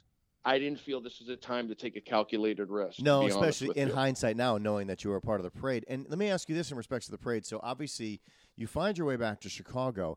The parade does parade starts at Wrigley Field, so that you have to meet up with everybody at Wrigley Field? Is that how that all? Yeah. So all right. So they win the game. The next, I go back to the Red Roof Inn. I sleep until 12. I check out. I know it's, 5.5 hours to get back to Chicago. So my goal is on my way back to Chicago is 1, I need to drop off the car by 8 o'clock, I think it was, or 7 o'clock downtown at the bus with the Avis rental car. Then I also now I knew that on the way back, I found out that the parade was going to be on Friday. Right. Nobody knew. They thought it was going to be on Monday, maybe. My flight to go home is on Friday. Oh, yeah, that's right. At 5 o'clock. So my flight is for 5, and I'm driving back, and I go. So we find out once I started going that the parade's on Friday. My flight's on Friday. I don't have a hotel room, but I know I got invited to the parade, and I need to do that parade. I need to make myself available for that. So I'm going to either, got to do something about my plane ticket. But I was also driving. I had no time. Check in the car at 8, and then Borzello said be up at near Wrigley Field at one of their bars at 8 o'clock, 7 o'clock. So I get there. That night? You're talking about that night? That night. Thursday night. So okay.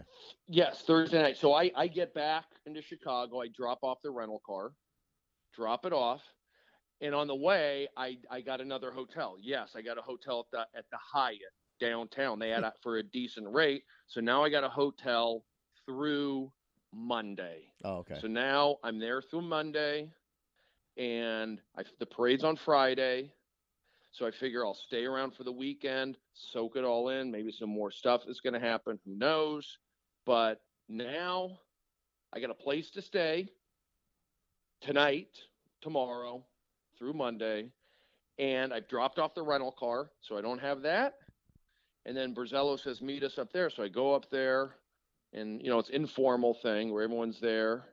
And then Peter gets there, and he's basically saying to people, get to Wrigley by 8:30 in the morning. We're going to open at 9, meet everybody at 8:30. So I'm in on that. They said, okay. There it is. You're in. So Confirmed. I get up, get this. So I go back to the hotel. Mm-hmm. I go, everyone's drunk. drunk, buzzed, but not bad. I barely get drunk anymore. Right. And I, get up early, like at 6 o'clock in the morning. I don't want to. There's a parade. Like I don't want to chance it in terms of traffic and everything. So I get up early, shower, and at like 7:30, I Ubered up. It says just take a half hour, and you start people coming up out on the streets, and we get there and they drop you off like you can't get to Wrigley. Yeah, it's barricaded off, which I knew it would be. Right. And you could walk. So I get there and it's like, okay, he drops me off, and then I walk for like 15 minutes, and I get to like one of the entrances, and now the crowds are just filling up, and the cops won't really let you through. They want to see ID. I go, I'm here with the parade. He goes, I got to see ID. I go, I'm here with the coach. He told me to meet him here. I can't let you in. I go, oh. So I'm starting to stress. I can't get in. The crowd's mounting. So then I go to a security guy for the Cubs. I say, look, I'm here. I was told. And it's just a crazy scene. I'm on the opposite end of the stadium, like in the right field corner. Normally they go in on the left field corner. That's where the main area is. But I was in the right field corner because you just kind of went where the crowd was going. It was all blocked off. Yeah. So I talked to the security guy. I can't let you in. You don't have a pad. What do you do? And no, they weren't being jerks. No. They just said, I can't do it. I can't do it. So I call Peter, and he picked up, and I said, Peter, they won't let me in. Is there any way I can get in? Can you, talk to somebody? And he said, I don't know. I'm not sure. And I'm thinking, I'm not going to get into the parade. I'm going to be trapped. Yep. I'm going to be trapped. And I knew I had other guys I could call, but again, it was like, it's a craziness. Everything, nobody knows what's going on. So I'm there, and then after I'm talking to the security guard, I see a guy that I know, Jeff. He works for the Cubs. This is like a huge, thousands of people out in the street. Right. There's a million different entrances, and he's coming there. I see him. I go, Jeff, I can't get in. Can I go in with you? And he was at the party the night before. You see the face, and I know him not super well, but he likes comedy, and I always talk to him. And he works for the team, the players, and some other stuff. So I basically just held on to him, and the guards, you're with him. So now I'm walked in with Jeff and his two friends. Now we're in Wrigley Field. I can relax. So then I'm in, and then I see Peter, and then I'm still not relaxed until I get a wristband. Right. And they tell me, okay, you're on the bus. When I could relax was when I got on the bus. When you're actually on a bus. Now you're set. It just shows you about persistence and there was no guarantees. There was no guarantees. This is an investment. I took risks, and believe me, there were roadblocks along the way that would have changed history if it turned out differently. Yeah. But I got into the game. I got into Game 5. I got into the parade. I drove to Cleveland. When I got the hotel room changed, then I go see the players. I'm not out in the boondocks. Right. I'm near the action. So it's just one. If I decided hey, I'm going to go out and get to the hotel early, and then shower, go to Starbucks, then come to the game.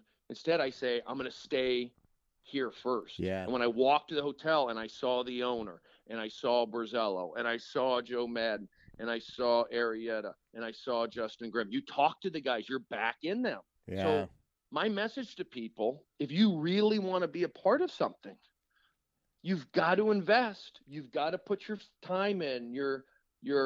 It's money, it's time, it's a lot of stuff. And you create some of your luck, and you hope for the best, and it's not for everybody. This is not about making money. This is not about having kids. This is not about having a loving relationship. This is about winning, and that was my goal. It's about spending a lot of money on hotel rooms to participate. You don't look at it. I also know that indirectly down the road, hopefully that I am inspiring people and sharing my message on how I helped the Chicago Cubs push through. I honestly feel like, baseball, you got to be tough. it's not about being nice. It's about winning, making the tough decisions, having fun, and caring. Yeah. So I feel like Chicago, it's a very happy town. We do improv. We're nice. Oh, shucks, this and that. That's not how you win baseball games. Right. You know how you win baseball games? By being smart, caring, putting the time in, blue collar values. I'm sorry to tell you. And that's what I tried to tell people all along. Things don't get done in a too friendly of an environment. You have to be tough. You have to put, not saying you put fear into people, but you show people this is how we do it. You don't need to be scared. You can do it. It takes energy. It takes positivity. Are you afraid of positivity? Then we don't want you. Right. So I tried to show people along the way, like, look at me, a guy from Reseda who drove a Pinto, who can't work in Hollywood anymore. Somehow I got in the parade with the Chicago Cubs. Based off what? Buying my way in? Did I win a contest? No. I freaking put my energy out.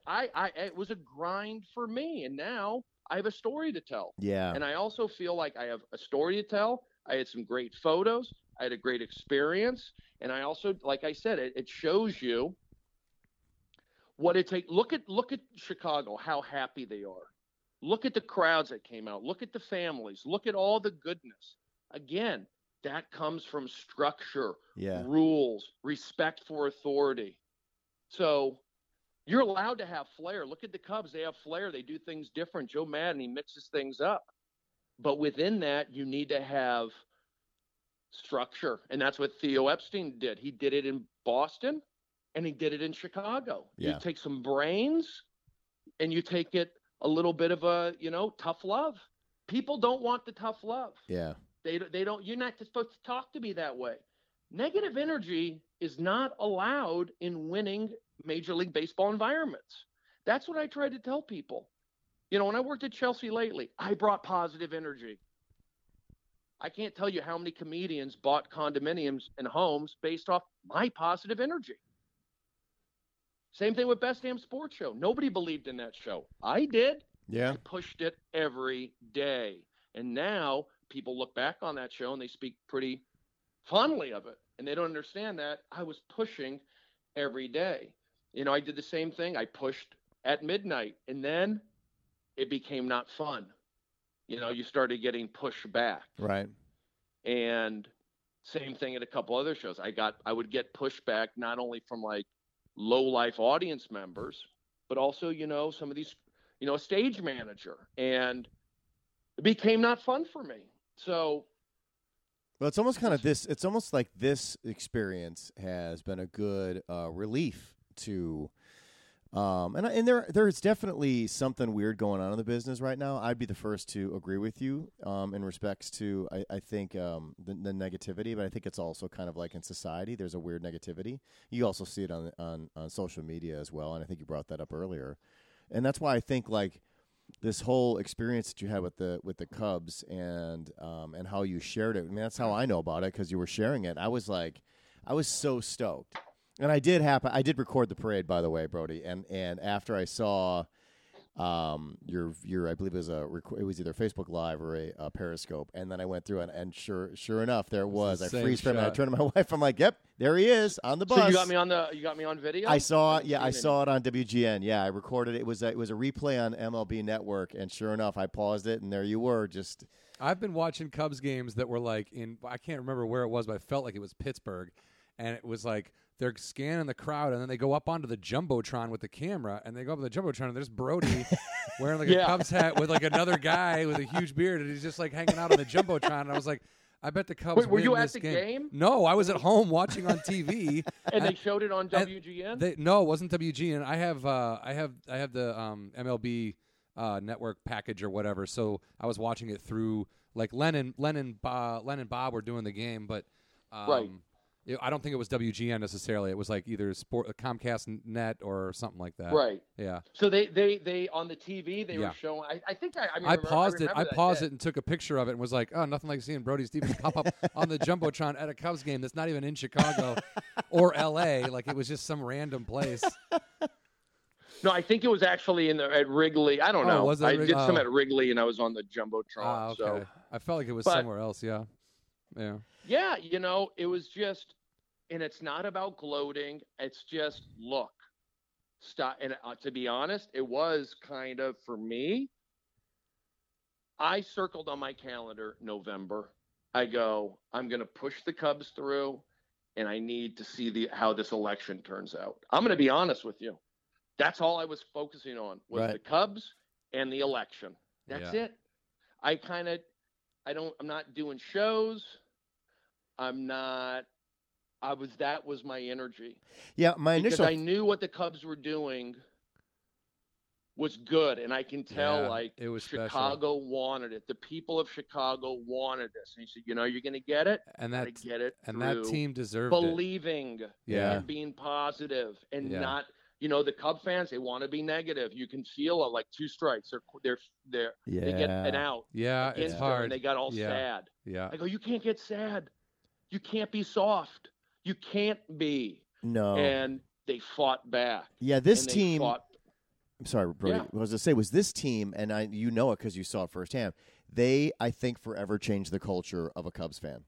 Because there was that, like, you could always feel like almost the like first mistake, and we were done. And it sucks the air out of the room like a bad joke in the original room at the Comedy Store. It just sucks it away, and I just feel like this team was brought in, and this organization to collectively, these people were brought in to change, but they changed the culture of that city and the perception of the Cubs, and it's okay to have 2 outs because you can still come back. Yeah, it's okay if you to be stay down in the game. Exactly. You can still come back. It was an interesting teaching lesson, and the fact that you were able to share the personal experience, I'm glad I caught that. I don't spend as much time on social media as I used to, so I was glad that I caught some of this. I think it was on Instagram, some of the stuff that you posted on there, and I told Huck, I'm like, we got to get him on the show because he can share a firsthand experience of that, and you did, man. That was awesome. I really appreciate the story you shared. Yeah, thank you, Brody. That was my great. pleasure. And again, those are. I'm being honest. That's where it comes from. It comes from the blue collar baseball valley push. Having a little bit of a chip on my shoulder, our shoulder. Brazello and I, we always talk about the valley. So we had that. I'm telling you, there's something to that, and that's why it feels good. Yeah. It took a guy from the valley. To write it, and people put down the valley. That's where I tied it into Hollywood. Like they always put down the valley. They put down the 818. Oh, you're out in the valley. Well, a guy from the 818 and his pal from the 818 changed history. Yeah. Because we weren't negative. We worked hard. We pushed, we believed. And look what happened. So that's what it takes. And it was also based off, this guy's a winner. Just like Theo was a winner, Brazello's a winner. Yeah. So winning does matter. Yeah, it does. And I saw it firsthand. That's what I try to share on Twitter. That's what I try to share in comedy. But you know what? It's not wanted. It's being funny is 4th on the list. Oh, yeah. It's what do you look like? Who you are, where you're going, not about getting laughs at the Comedy Store. It's like, why aren't I ever on at midnight? Why aren't I? These guys, it's like I don't toe the line. I wish I could, but my health matters. Yeah. I say Brody getting political, tying into, taking his World Series ball and going home. I say keep being who you are, man, because ever since I moved out here, you've always been the same person. You've always had the same message. You've always done the same things. You've always been one of those kind of guys that. You know what? My money's running out. Well, but you know what? What I'm saying is because you're true to yourself, it comes back around. Is what I really do believe, and I believe it will come back around for you because you're that kind of guy that people were. For those that listen to the show that don't live in L.A., Brody Stevens is one of those guys that when you go to a comedy show or you see him on the street, he calls out your name, says something positive, and keeps it in that realm, makes you feel good about yourself, and then he goes on his way. And that's one of those things that, you'll be remembered for always, and that's why it comes back around. I do believe that it will come back around. Well, we'll see. We will see. But I do, yes, it feels great. It does feel good. There's no denying it, no getting around it. It does feel good. Awesome. All right, Brody, thank you so much for your time, man. I really appreciate you giving us the time today. How long was that? 15 minutes? That was about 10 minutes. So we'll edit it down to 5 and see what happens. Yeah, it's going. The good thing is I'm gonna try to post it today so we can stay current. So yeah, and I'll say this, Brody. I was feeling really kind of not so good about society this morning when I woke up. So I'm glad we did this show, and I feel You're a lot better now. I am. Feel good. I You got am. guys like Brody. Yep. You got Brody. Come with us. Yeah, exactly. I love it. It's All fun right. over here. Yeah. Well, thanks, man. I appreciate it, and thanks for everything you did for the Chicago Cubs. Because as a fan since 1977, I really was looking forward to this win. Are you getting emotional? I think John's crying. No, I've gotten some tears. What happened was, like, after the fact, when I was watching the replay of the game and knowing what was coming up and like knowing what happened and watching Rizzo put the ball in his pocket and watching Bryant get the last out to Rizzo and like the only thing that would have made that game completely perfect would have been if, say, Harry Carey or Vin Scully had called it. Yeah. Do you know what I mean? If you could have gotten a Vin Scully call on that World Series game, it would have been the all-time. I mean, it is the all-time greatest game, but I just feel like, I mean, Smoltz is good, but whatever. I'm not complaining at all. I'm just saying thank you, and thanks for doing the show, man. We really appreciate it. You got it. All right, guys. Thank you very much. Talk to you soon, Brody. Enjoy Thanks. it. All right. Bye. Take it easy, buddy. Bye. I think in closing, for me, the only thing I would say that was missing was the fact that because I did have to watch it recorded, I wasn't able to share it with anybody. I did wake up. I tried waking up my boys. Tanner, my oldest, did stay up, so I got to share the winning moment with him.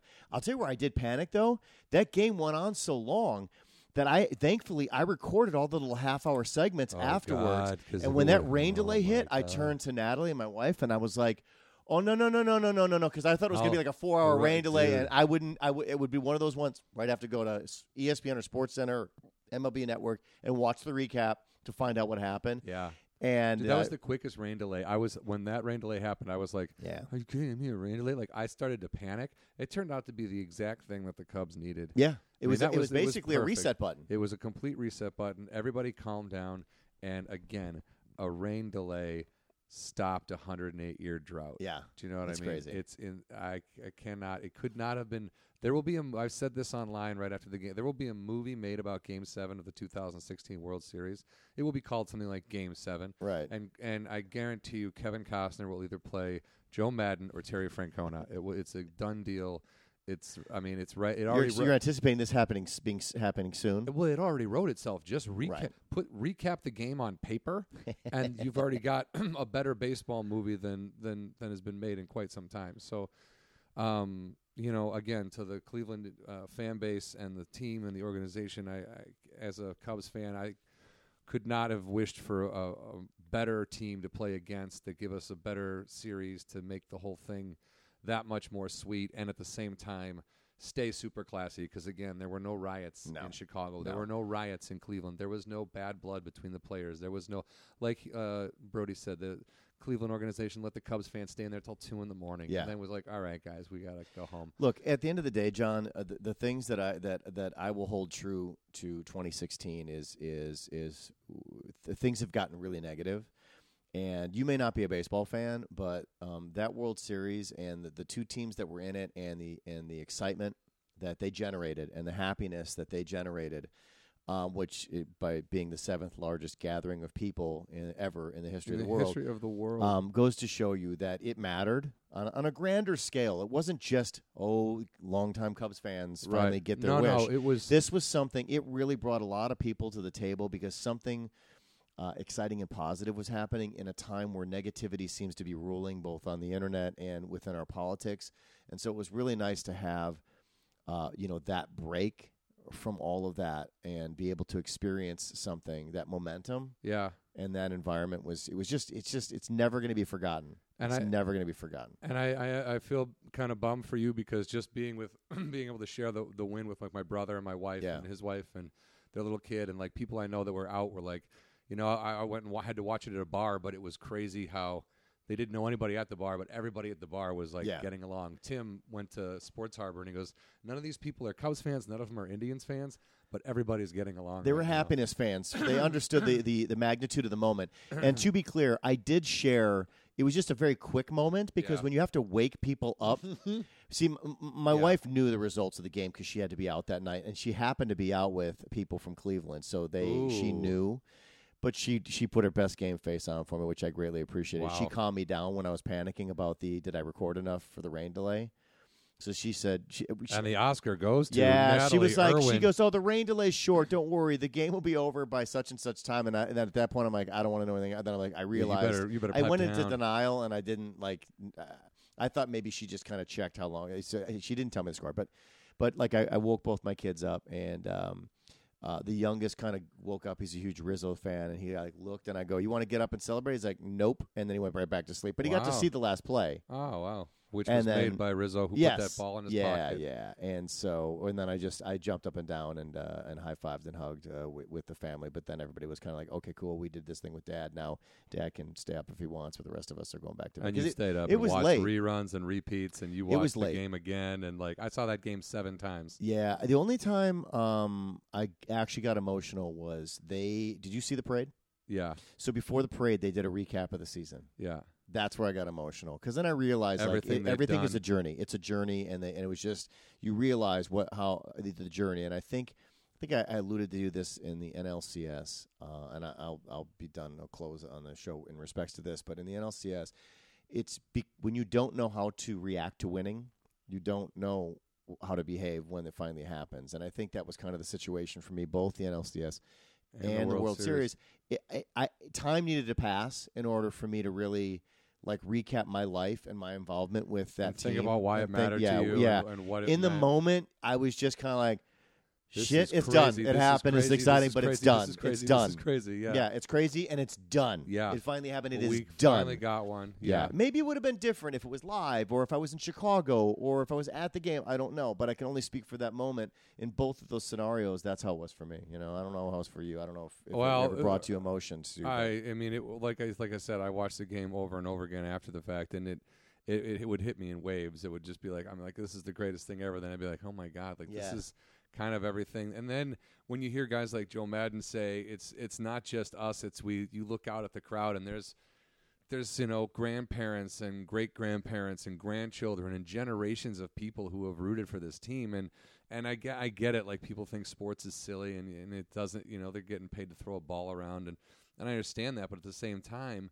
if a game can bring people together and make people that happy, then what, how can it be a bad thing? Well, and also in remembering a part of Brody's story is that's the beauty of, like he's saying, they know the crowd is there. They're looking into the stands. They pay attention. They see familiar faces. They acknowledge. They may not say anything to you. Like Brody was thinking, I didn't know Jake Arrieta saw me. Right. He just told him later because he happened to have that situation where they ran into each other at a later date.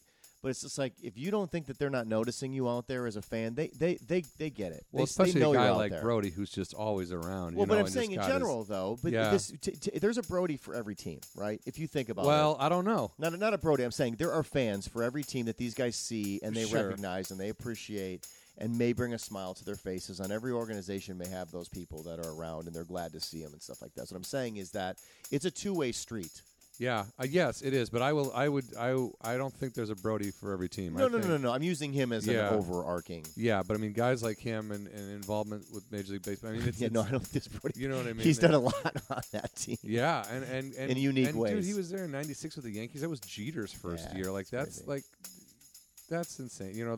That's a lot of solid baseball history. Yeah. And he really genuinely, the one thing that is should not be missed in this, he genuinely just loves baseball. Oh yeah. There's a genuine love there for that sport with him, and that's where it all starts. Because he is a pitcher. Yeah, because he is a pitcher from ASU. And I hope I'm gonna try to go down to spring break. Yeah, do that. That's fine. Spring training. I'm gonna go down to spring break because I'm an idiot.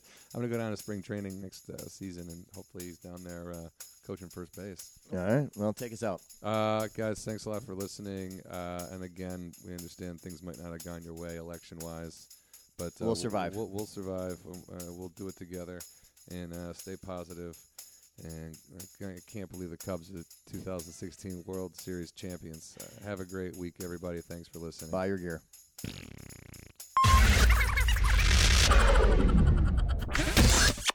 Thank you for listening to Hollywood Anonymous. Don't forget to follow us on Twitter at Hollywood Anani. That is short for Hollywood Anonymous. You can also follow John individually at John Huck and myself, Brian Irwin, at Brian Irwin on Twitter as well. Both of us can be found on Facebook. You can also Google us and contact us directly, HollywoodAnonymousGuys@gmail.com. Thank you again so much for listening, and please don't forget to subscribe